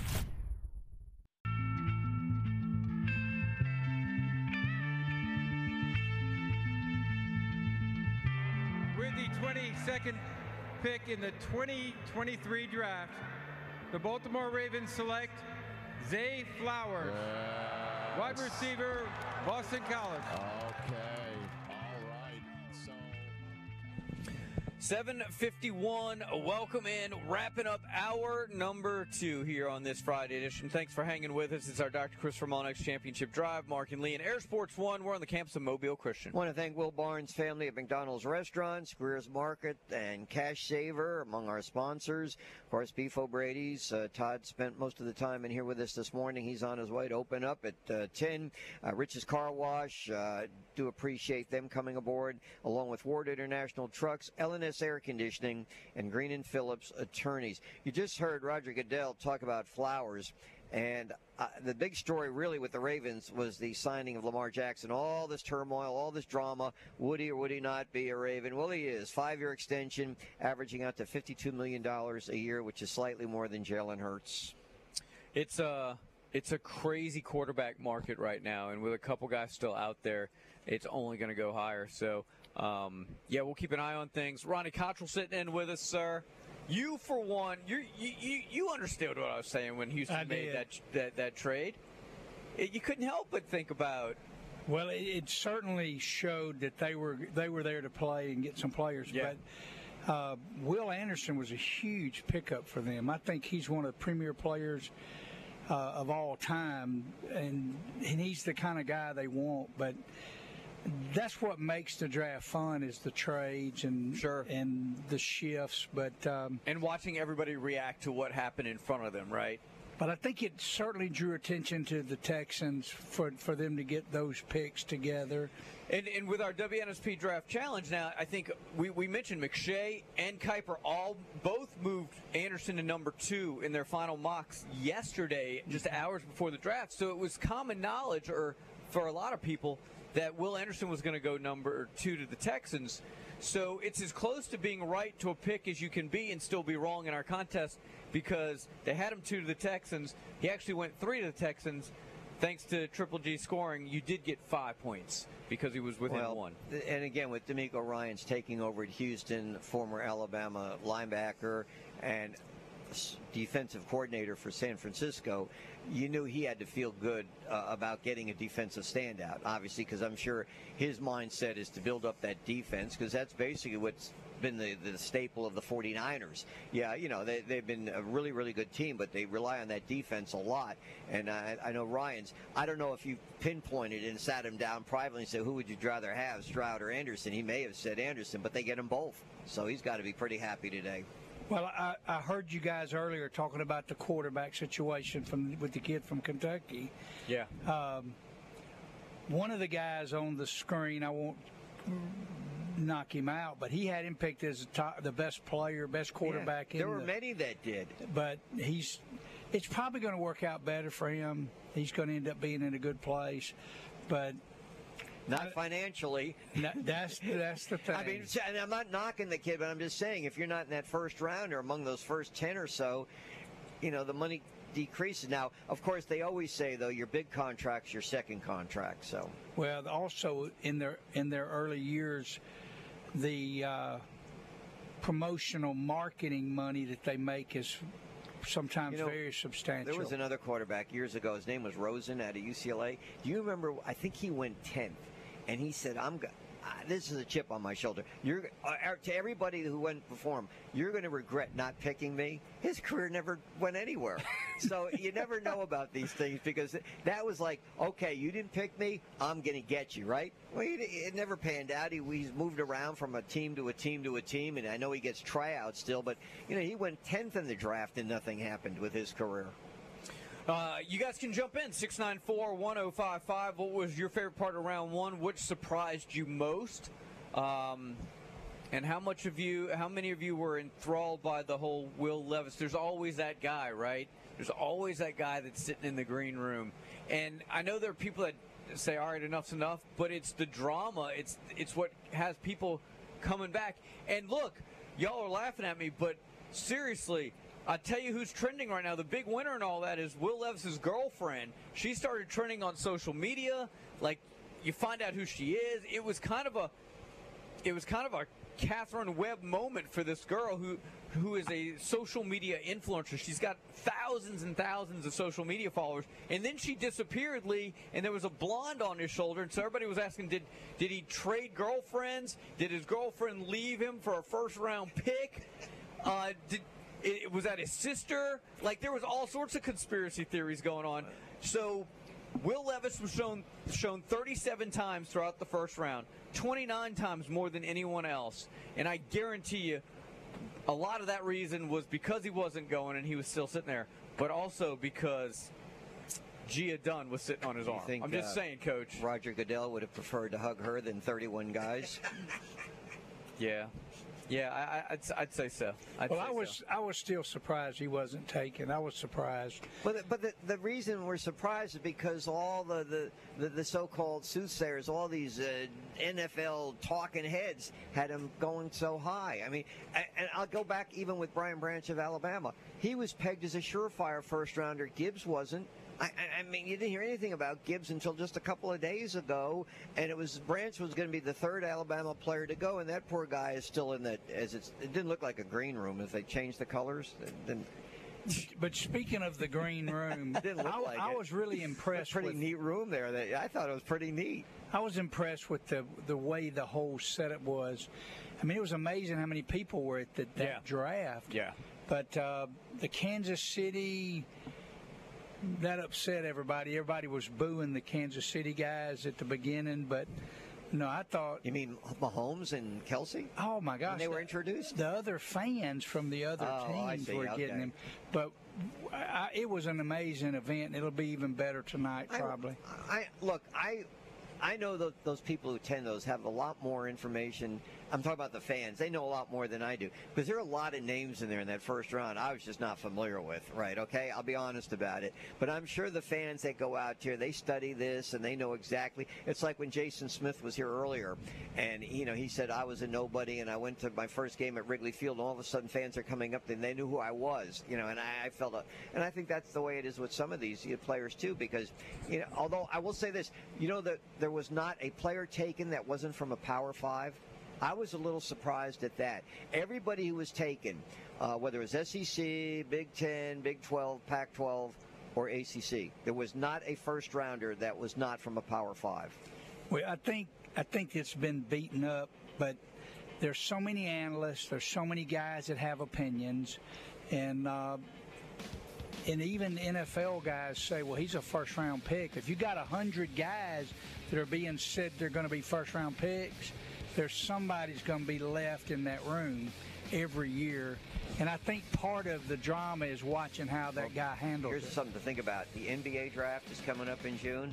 I think there's over 274 players that have put their name into the hat. But I say this, it's worth the risk for that experience to be a part of that. So I'm not hating. I'm not feeling terrible for Will Levis. It's an awkward situation to be in. But if you asked him if he'd be willing to do it again, I bet you he would. Isn't it part of the business, though? I think so. Aaron Rodgers, that's what happened when he slipped all the way down. Remember him? Oh, yeah. But I really thought the guy handled it good last night. I really did. Jim Nagy's next. Stay with us. It's WNSP.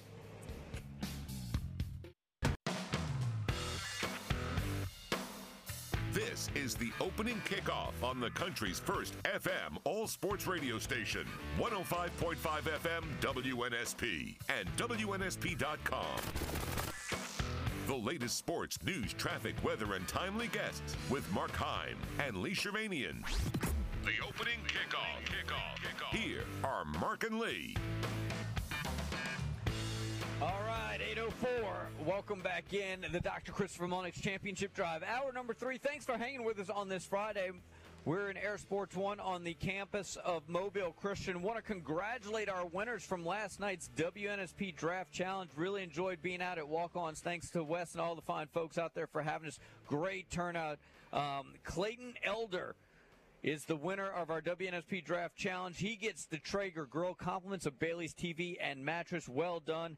And Morgan won the Bryce Young jersey, compliments of the Vault. Again, want to thank all you guys for coming out. It was great to hang with you guys and watch the draft.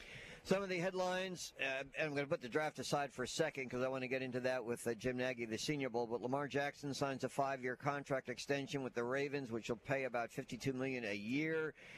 Former Notre Dame quarterback Tyler Buchner transfers to Alabama.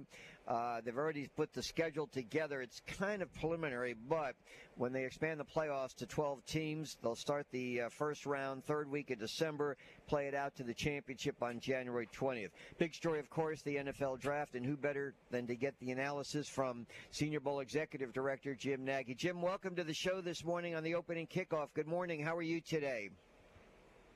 I'm good, guys, but I'm tired. I feel like I feel like a young Lee Shervanian. I was filing a column for the 33rd team at 2 a.m. last night. So wow, trying to beat deadlines like you two guys. All right, an overview of the draft. Before we get into particular questions, how did you size up the first round? Dude, I mean, the narrative always kind of starts with the quarterback, so it was a little bit surprising that Will Levis fell all the way out of the first round, and then Hendon Hooker didn't go either. So that's only left 3 of them when people thought there could be 5. And I tweeted something last night. I feel like it seems like a little bit of a homer statement, but I thought Seattle and the Philadelphia Eagles were the 2 big winners that night. I thought both those teams used the 2 picks they had. And just really maximized it. So it came off a little crazy. There was a lot of teams with surprise picks there in the middle of the round, but it made sense because talking to teams, everyone kind of felt like after like the 12th pick, you could get the same guy at 13 that you could get at 45. So, I mean, it really provided some chaos. Jim, I thought one of the interesting things, and I say surprised only because that 2 running backs went before any wide receivers did. How did you see that? Yeah, I mean, if you just look at where the draft is at the last couple of years and getting the analytics involved, I mean, the analytics folks do not like running backs going up high. So, that was a little surprising. And Jahmyr Gibbs going that high was a real surprise. Now, he's a good football player, and there's no doubt about that. But 12 overall, when people thought he had a chance of sneaking into the first round. I mean, 12 overall isn't really sneaking into the first round. So same thing with Jack Campbell, the linebacker they took. I mean, both those guys are good football players, but part of a good draft is knowing where guys are going to go and where the league has them. And both those players, I mean, Jack Campbell is projected to be an early to mid-second round pick. So, again, good football players, and maybe Brad Holmes, the GM of Detroit, knows something I don't know about, another team liking Jahmyr Gibbs that high. I just thought they could have waited and maybe they could have gotten Gibbs at 18. Could have traded back and got him later than that. But, yeah, it was interesting. The 2 backs went before the wideout. Yeah, I was speaking all week, Jim, about Gibbs maybe being there when whether the Saints, because of the whole Kamara Liga situation, whether they would maybe chomp at the bit if he were around. So I was as surprised as anybody. But, yeah, he's going to be a hell of a player in the league. The other thing I've been dying to ask you since it kind of happened, we talk so much, Jim, about, college film versus pre-draft process and which one is more valuable. And, man, I'm beginning to think they're equally as important after watching what happened with Anthony Richardson, who clearly didn't have a whole lot of college tape. That was kind of the knock, but just killed it in the pre-draft process. And then you have Jalen Carter, who killed it during the year but had a terrible pre-draft process. They both go top 10. Well, I'll use one qualifier, Mark. I mean, Jalen Carter killed it when he wanted to. So, to those 2 players, I think that, Anthony's got rare stuff. And I heard you getting on the young guy on the show yesterday that he was talking about Anthony Richardson. He would have been my pick if I were the Colts. They needed to take a quarterback. They've recycled the veterans for far too long. And to me, he was the guy you got a chance to hit a home run on. I mean, he's got a higher ceiling than Bryce Young. And this guy's got stuff we haven't seen at the quarterback position. And I don't think he's as raw as people think. You watch the tape. I mean, he really didn't have a great supporting cast at Florida this year. I mean, it's an ideal situation for the Colts now because they have Gardner Minshew, who I've always been a big believer in, and the guy won 7 games as a rookie on a really bad Jaguars roster. So they can play Gardner next year, and if they get into December and they're kind of out of the race, then they can get Anthony Richardson some snaps and get him rolling into 2024. But you've got a chance to hit a home run with Anthony Richardson. So that's that part of it. I mean, it's not like he's just got good talent. I mean, the guy's got crazy talent. I mean, he has more wow tape than any quarterback in this draft. I mean, some of the throws and some of the runs. So there's that, and then. And then the other guy was Jalen Carter, and yeah, he's arguably the second or third most talented player in this draft. I think Bijan Robinson, the running back from Texas, was up there too. But I think Jalen's going to a good spot. I didn't like him going to Seattle. I'm glad my Seattle Seahawks resisted that temptation. But in Philly, with Jordan Davis and Nakobe Dean, who the guys in Athens told me that Jalen Carter really looks up to both those guys. And then they add Nolan Smith, another teammate who is a captain on that Georgia football team. So now he's got 3 guys from Georgia, from Athens, that will hold him accountable and hopefully know how to push his buttons a little bit and motivate him, because that's really the biggest challenge with Jalen is the question is, does he love football? Because you put on the tape and he doesn't play like a guy that really loves it.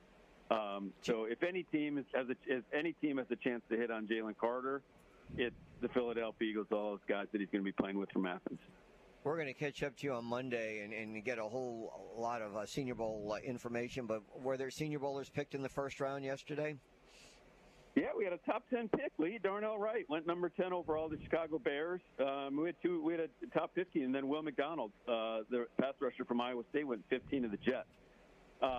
Those were the 2 guys. They went high. I mean, I think Darnell Wright's our highest drafted non-quarterback in a long time.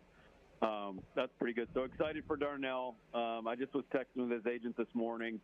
there's a lot of agents. You know, Darnell was kind of projected to go in the early to middle second round when this whole process started. And when you get projections like that, a lot of agents will hold guys out of playing in the Senior Bowl. And to his credit, his agent's a former NFL offensive lineman, Jeremy Newberry, and Jeremy gets it. You know, we were texting this morning. I said, you're one of the only guys that gets it.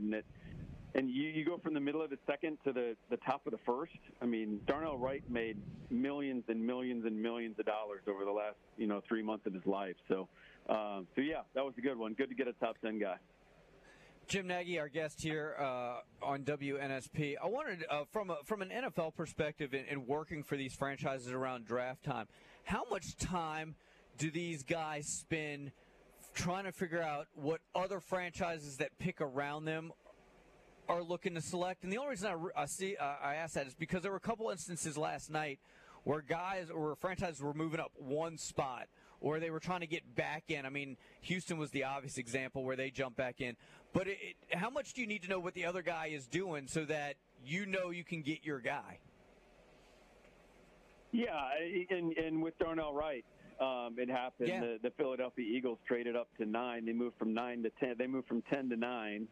Gave up a pick and took Jalen Carter at 9, and the Bears got the guy they wanted at 10. So Ryan Poles, Chicago's GM, moved back one spot and got an extra pick. But yeah, that's a big part of it, Mark, is the strategy part. And you have your scouts on the road, and they're talking to guys at pro days, and you're trying to get a feel. The key thing we always said, get information, don't give information. So we wanted our scouts to be really tight-lipped about what we thought as a team. And there's some scouts out there. I mean, it's just people in general. People want to tell you what they think they know, right? I mean, if you tap into that part of most people's psyche, you can get some good information. I mean, that's human nature. People want to tell you what they know. So that is a big part of it. Just like going back to that Lions conversation and Jahmyr Gibbs and their two first-round picks. I mean, you have to know where the rest of the league has players. And again, trading up like that one spot like Philly did, and I don't know what they gave up, a third-round pick, a fourth-round pick. If that's the player you really want, it's worth it, to secure the guy you really want. I'm sure in the second round you're going to hear a lot, well, this guy was taken, he was a surefire first-rounder, he slipped and this and that. In your opinion, what player or players do you think really were supposed to be first-rounders? And you can put Will Levis aside because we've already talked about him. But is there anybody else out there that you were really surprised they did not go in the first round? Well, I mean, one name, and I'll get a little bit on a soapbox here in terms of just this whole overall draft thing, is the tight end from Notre Dame, Michael Mayer, was a guy that had a big game on national TV for Notre Dame about 3 years ago as a true freshman, and ever since then, he was a surefire top 10 pick or top 15 pick, and the draft media didn't want to hear anything but that, and we watched Michael in the office a couple weeks ago, and man, I just didn't see a first-round player. So it makes sense to me that he flipped out. But it's just funny how we get on these narratives and on the media side of it. We see a guy, playing on television one night on a late-night primetime national ESPN game, and then he's just a first-round pick the rest of his career, no matter what else happens. So he was the guy I think was a little bit of a surprise that Michael Mayer fell out of the first round, but. That's what I said. I mean, everyone felt like, from 13 to 45, you get the same exact player. So it's really not a shock that any of them fell out because it was just the flavor of the week. Like which team? I mean, these teams' boards are probably all over the place when it comes to all these players, but they're probably all in the same range. So I think teams were really attacking a lot of needs last night. So, we're going to start off day 2 here. I think you're going to see Senior Bowlers flying off the board in the second round. I think last year we dominated the third round. I think we're going to dominate this second round tonight. Jim, great stuff, man. Get some sleep. You deserve it. Now you know how the other side lives with those content deadlines, sir. Stressful. Yeah, it's not fun living, man. I had to sleep on the couch last night, so I didn't wake up my wife. I mean, it was. I know what you guys are living through now. All right, so let me throw you a curveball before I let you go. Now, who's more of a first-round talent, Will Levis, or Will Levis's girlfriend, who was trending just as much as he was last night on social media? Ooh, I didn't. I swear I didn't even see that. We had our draft party our Senior Bowl draft party at Crown Hall. And I was just, walking around the room and talking to people. I didn't even see her. So I'm guessing a potential first-round quarterback at University of Kentucky has a cute girlfriend, but I didn't get a chance to see her. What do you say, Mark? I mean, who would you give the higher grade to? Well, I would definitely give the higher grade. Because of the toe injury to Levis, I'm going to have to go with the girlfriend there. I think that the ceiling is a lot higher. Her name, by the way, is Gia Duddy, and she goes to Penn State. Look, Will Levis was shown on TV 37 times through the first round, Jim. That's 29 times more than 29 times more than anyone else. But I'm saying at least 20% of that was to get the girlfriend's reaction. I'm just throwing that out there. It's speculation on my part. I know how you feel about draft speculation, but I'm just throwing that out there. Yeah, slimy camera guys at the networks, I guess, right? They're focused on her. That's not good. But how about this one? How about this for a draft night? A buddy of mine, Patrick Collins at CAA, the big agency, he had Bryce Young, right? So he has the number 1 overall pick, but he also had Will Levis. So you talk about polarizing feelings coming out of your Thursday night of the draft. You got the number 1 overall pick, and then you got a guy that was shown 37 times on TV for not getting picked in the first round. So crazy night, and tonight's going to be a lot of fun too. Yeah, it really was. Hey, man, thanks for the time. We appreciate it. Have a good weekend. All right, guys. Thanks. All right, when we come back, we'll do traffic and weather. John Ricchetti will be along for the Mile High Golf Report. Ronnie Cottrell in Air Sports 1 with us because it's the Dr. Christopher Mullenix Championship Drive. We're here at Mobile Christian. You guys can jump in on the conversation at 694-1055. And, of course, continue with those comments in the app at WNSP.com. Stay with us. Plenty left on a Friday edition.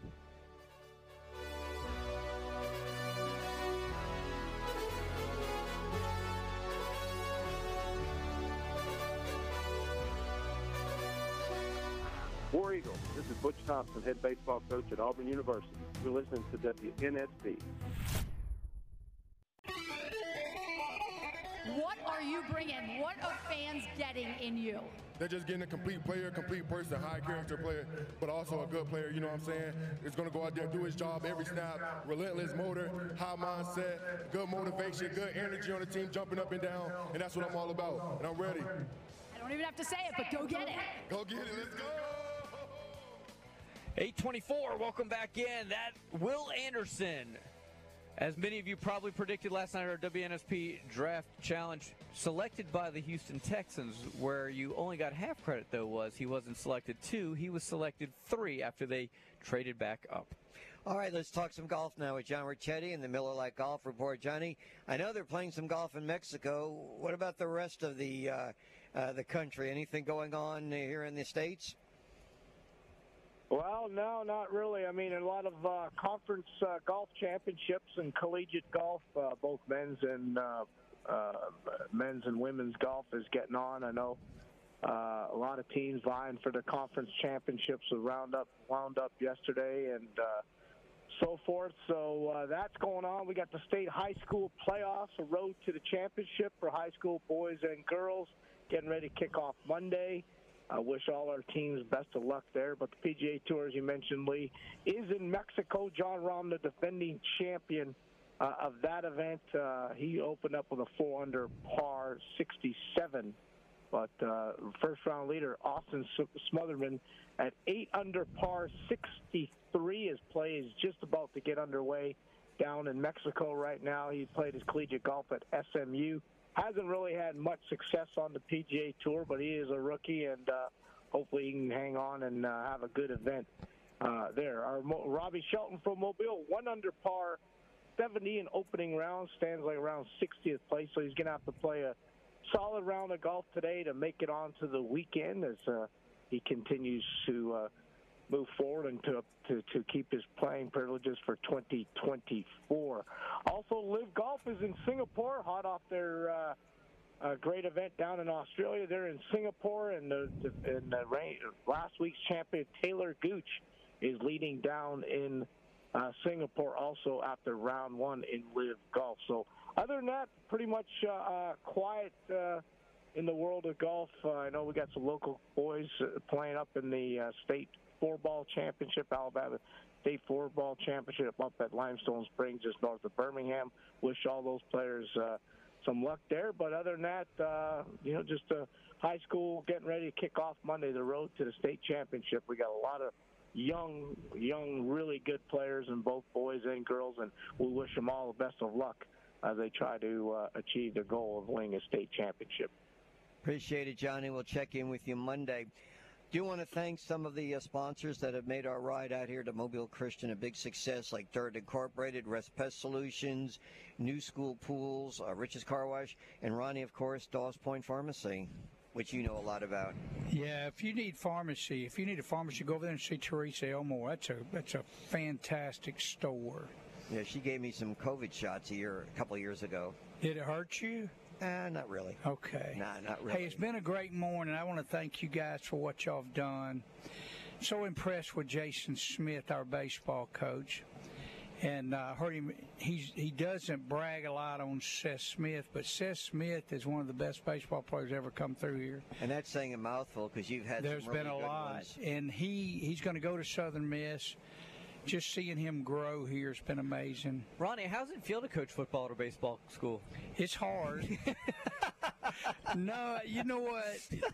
This is one of those schools that they really encourage you to play multiple sports. And we've had some good ones. Pete Prescott in track has been very, very successful, and good luck to them. And Kelly Pitts has slowly moved her program where it's one of the top.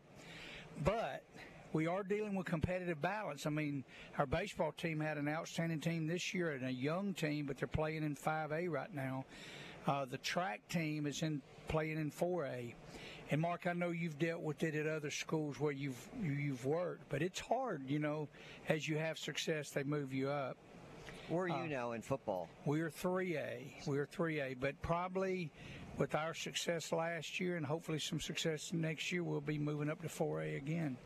So, all right, you going to hang with us? Yes, sir. All right.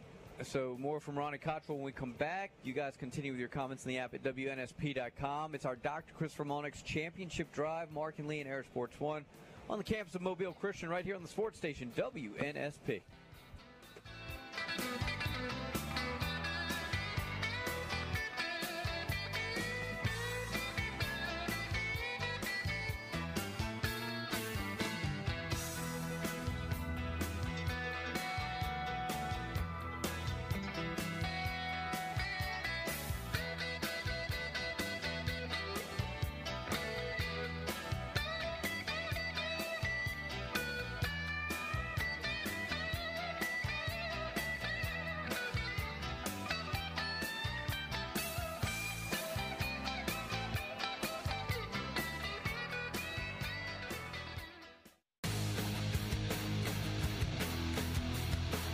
With the fourth pick in the 2023 NFL Draft, the Indianapolis Colts select Anthony Richardson, quarterback, Florida. So, Anthony there Richardson. It is, Nick Wiggins, Triple G's moment of the night last night when Anthony Richardson goes off the board early, and kind of my night, too, where he was the third quarterback taken. We had a huge debate yesterday as to what order they would go in. I was 3 for 3, although if you'd asked me if Levis would have dropped out of round one, I would have said no. Anyway, continue with your comments in the app at WNSP.com. Here we are. It's the Dr. Christopher Mulnick's Championship Drive. All right, we are trying to catch up to Keith Gallman, the former Mobile Christian football star who is at University of South Alabama and came back this year from an injury, at least in spring practice. So hopefully we can catch up to him. Had a great career here at Mobile Christian. We've had him actually in Air Sports 1, and we, like I said, he missed all of last year, right, Ronnie, with a pectoral injury? Yeah, the previous year he was an All-American and had a great year, and they missed him, but boy, he had an outstanding spring. We're hoping we'll get him on, but if not, you know how these college guys are. Lee, I do want to mention one other thing. We talked about Miley Pitts. the catcher for our softball team. Great year. She's committed to go to South Alabama, and they're still playing. We want to wish them good luck. Tuesday over at Orange Beach, they start with St. Michael's, and I'm just so excited to have Peyton Wisen here as AD.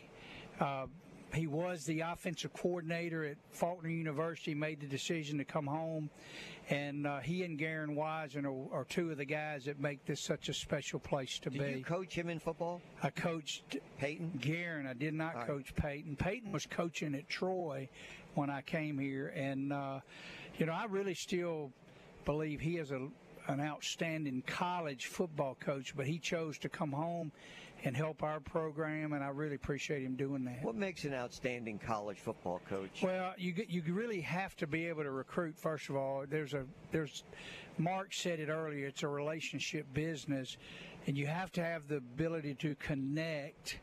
And he's an outstanding football coach, but you got to be able to do both and see good people too. I really think Keith Gallman Jr. is a great person, Coach. I really think he is. I think he one day has the ability to probably be maybe a pro player, but also a college coach. Talk to him. Hey, Keith, are you on the air? Here. Good morning, Keith. How we doing? I'm good. How y'all doing this morning? Good. I want to introduce Keith Gallman. He's one of our former players here. He was All-State as a freshman in 1A, All-State in 2A and 3A at Mobile Christian, and finished his career with having every kind of honor you can have, but he's currently one of the safeties at South. And how did spring go for you? Spring was great. I finally was able to get back into things and back accumulated with the team. I feel like it was very productive for our team, and we're going to do great moving forward. Did you have any, let's say, repercussions from that injury that kept you out the entire 10-win season for the Jags? Was it tough getting back on the field, or once you got back there, everything let it fly? Once I got back, I was about ready to let it fly. I think once you take that kind of time off, you're just ready to hit something again. So once I was able to get back into everything, I felt pretty good. Keith, now you had a great career already and got your senior year to play, but I want to ask you a question. What was the hardest transition for you to go to college as a player? Was it the academic transition, or was it the playing transition? I think the playing transition, just the speed of the game and adjusting to different athletes. Athletes are on a different level once you get to college, and I think everyone's really on the same level. And you get around players that are better at different things and different athletes. I feel like it's just good to be around those kind of players. Keith, Mark, I'm here. Thanks for jumping aboard. I think a lot of people because we assume, I don't think people really understand. I mean, when you go to college to play sports, man, you're just a kid, and sometimes you're playing against grown-ass men, right? I mean, they're fully matured, and you're just, it's crazy. It is. It really is. When I was a freshman, I was around a room of vets. I had about 3-4 seniors that freshman year when I came in. Yeah. I think the rest of them were juniors, so I was able to learn a lot from those older guys and really attach to them as much as I can. Who helped your transition the most, Keith? Players or coaches, either one. Who helped you make it? Because you had a lot of success early. Early on, I think Malcolm Buggs, back when he was there, even talking to Jeremy Reams every time I could, whenever he came back into town. Just older players helping me grow to the game. Spencer Perry, Nigel, he was a great leader back when he was there. There was a lot of leaders when I first got here. Riley Cole helped me a lot. I talked about the game a lot to him off the field. Keith, you've actually been there as the program continues to grow, and then coming off a 10-win season. What's the next step? Where does this program headed? It's special. I really feel like this program has no limit. This year we got a big schedule. I think our challenge is to go out and win every game, and I think the team we got a lot of older guys, a lot of guys that have developed over this past season too, so I feel like we're really going to have a chance to come together and do something special for the city.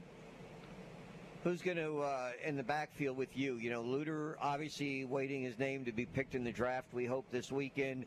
But other than that, aren't you pretty well experienced in the secondary? Yes, sir, for sure. So we got coming back. We got Jaden Boyson, who did a great job last year filling in, and Jalen Jordan. Yam Banks is a tremendous player who will have a chance to get drafted also. Cuddy Robinson out at corner, and Ricky Fletcher has came along this past spring a lot too. So we've got a lot of guys coming back and that have developed, and they're confident enough to go out there and play hard and go win games. Keith, when guys ask you about your experience here at Mobile Christian, I know you and your dad moved from Florida. You were at Chickasaw for a year, and then you were here. When people ask you about your experience at Mobile Christian, what do you tell them? It was a special experience. I was able to grow with God a lot. I mean, in high school, you really don't. Well, we had a lot of opportunities to grow with God because of our classes and our chapel. So I think those relationships built in there and just growing that stable connection with God and relationship that you're able to fall back on later in life. And the relationships I developed over my time at Mobile Christian would always last forever. Well, Keith, we're going to let you go. We really appreciate you taking time to join us, and obviously be looking forward to following you this fall when the Jags and you are back in action. So good luck, and appreciate you taking time to spend with us. Thank you. Thank you. No problem.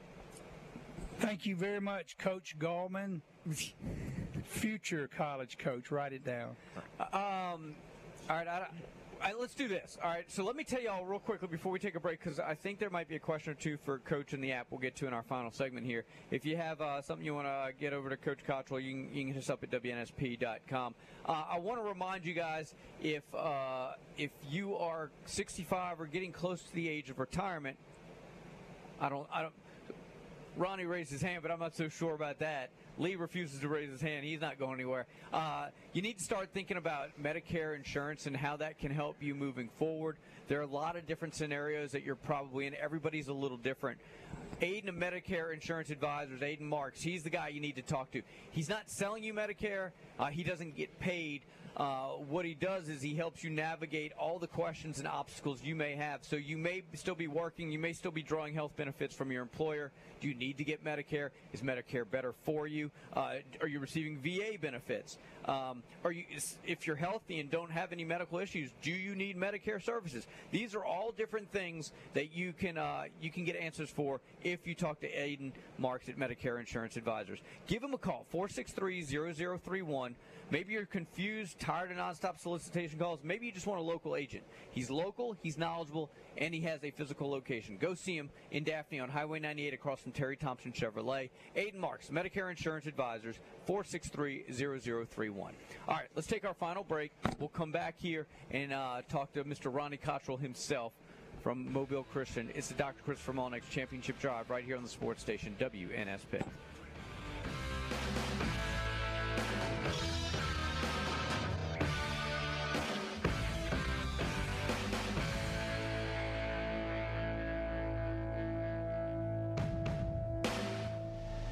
This is Reese Dismukes. You're listening to 105.5 WNSP.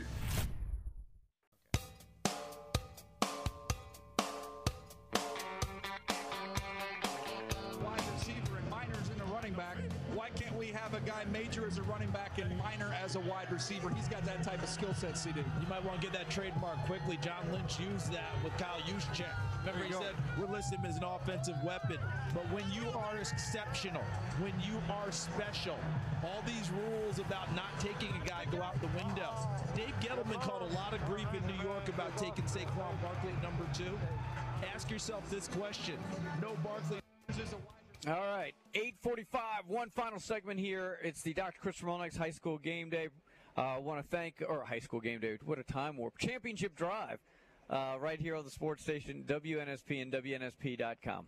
And again, thanks to Greer's Markets and Cash Saver. Check out the location down there at St. Louis. The rooftop seems to be catching on.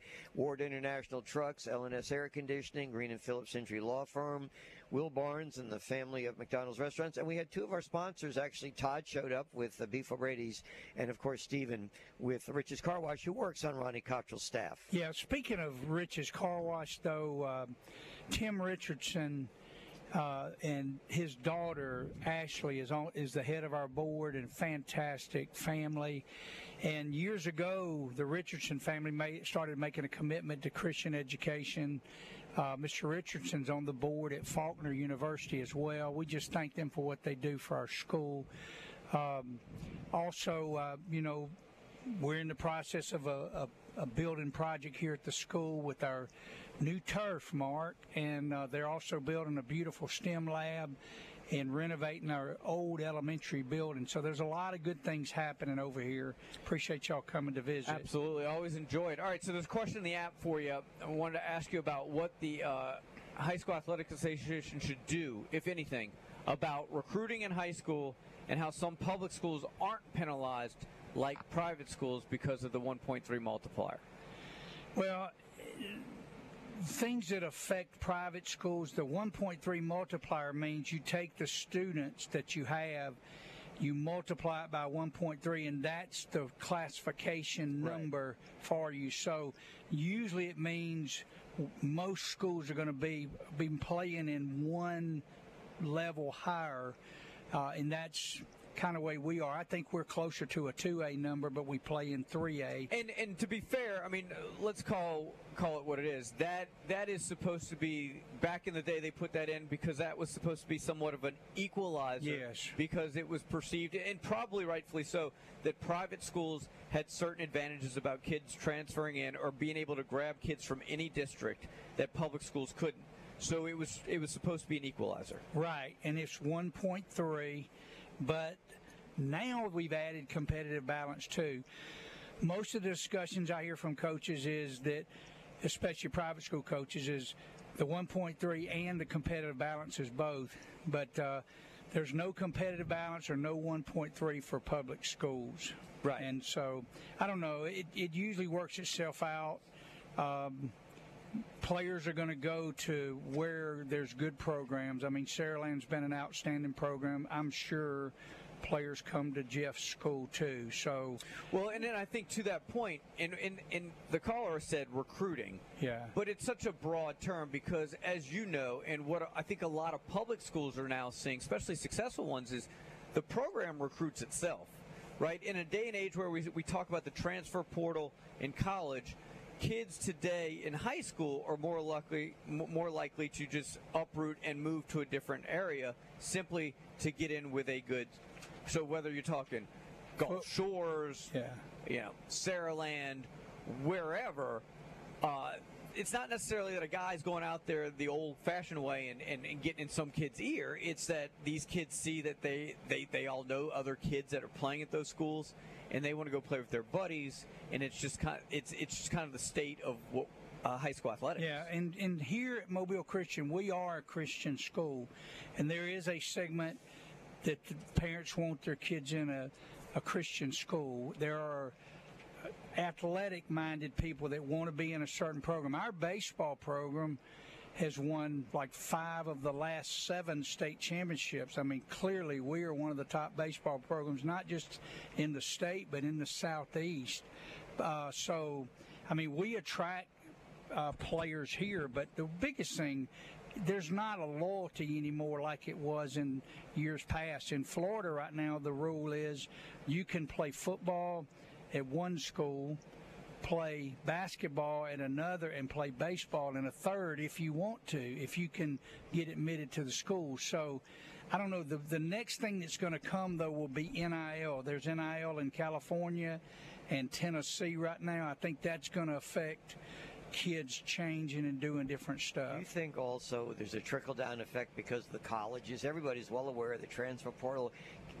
College kids are just jumping in. Some are playing for 2, 3, 4 high schools. Do you think, as we see in sports, it starts with the professional level and trickles down, that now in high schools, this thing about moving on from school to school? I do. I think it's going to get worse. It's unprecedented what's happening right now. But I think if you ask Terry Curtis at UMS, Jeff Kelly at at Saraland, if you ask Steve Mask now at Theodore, I mean, it happens everywhere now. Kids come to you and say, I'm going to so-and-so. So I think we have more movement than ever. All right, you guys can jump in 694-1055. So what's the is it to the point?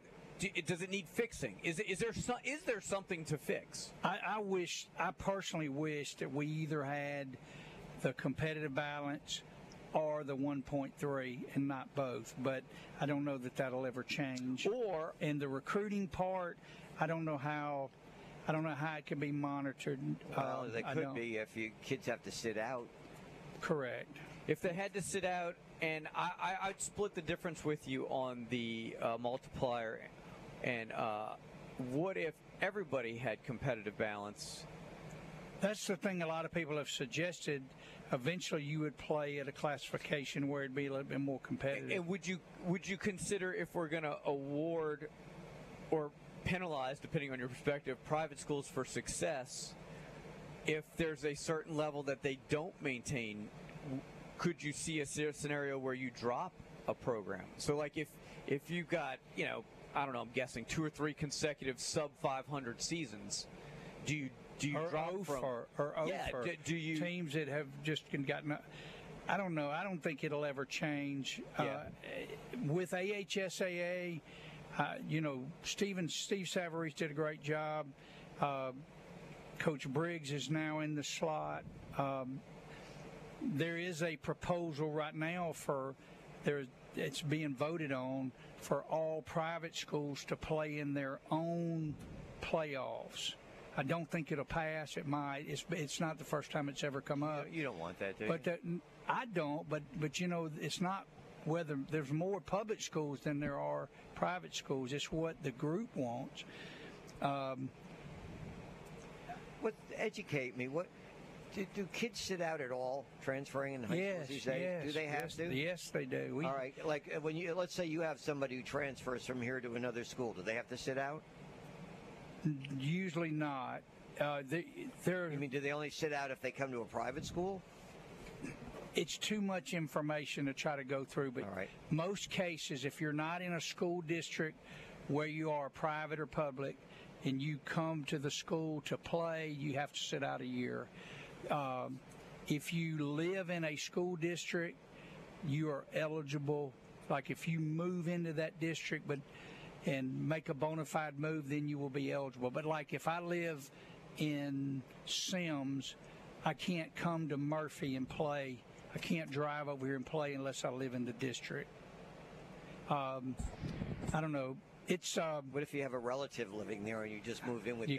You can't do that. A bona fide move. Yeah, it's a lot. It's a system that has, it's been in place a long time. We don't really hear a lot about it. But the thing about the bona fide move now is it's not tough to make a bona fide move here. We talk about Sims to Murphy or, Baker to Daphne or Daphne to Spanish Fort. We're not talking, a 2-hour move. We're talking a half hour, 20 minutes. Like if you go from Daphne to Spanish Fort, that's considered a bona fide move, but that's also right down the street. You know what I mean? Like that's not a tough move to make.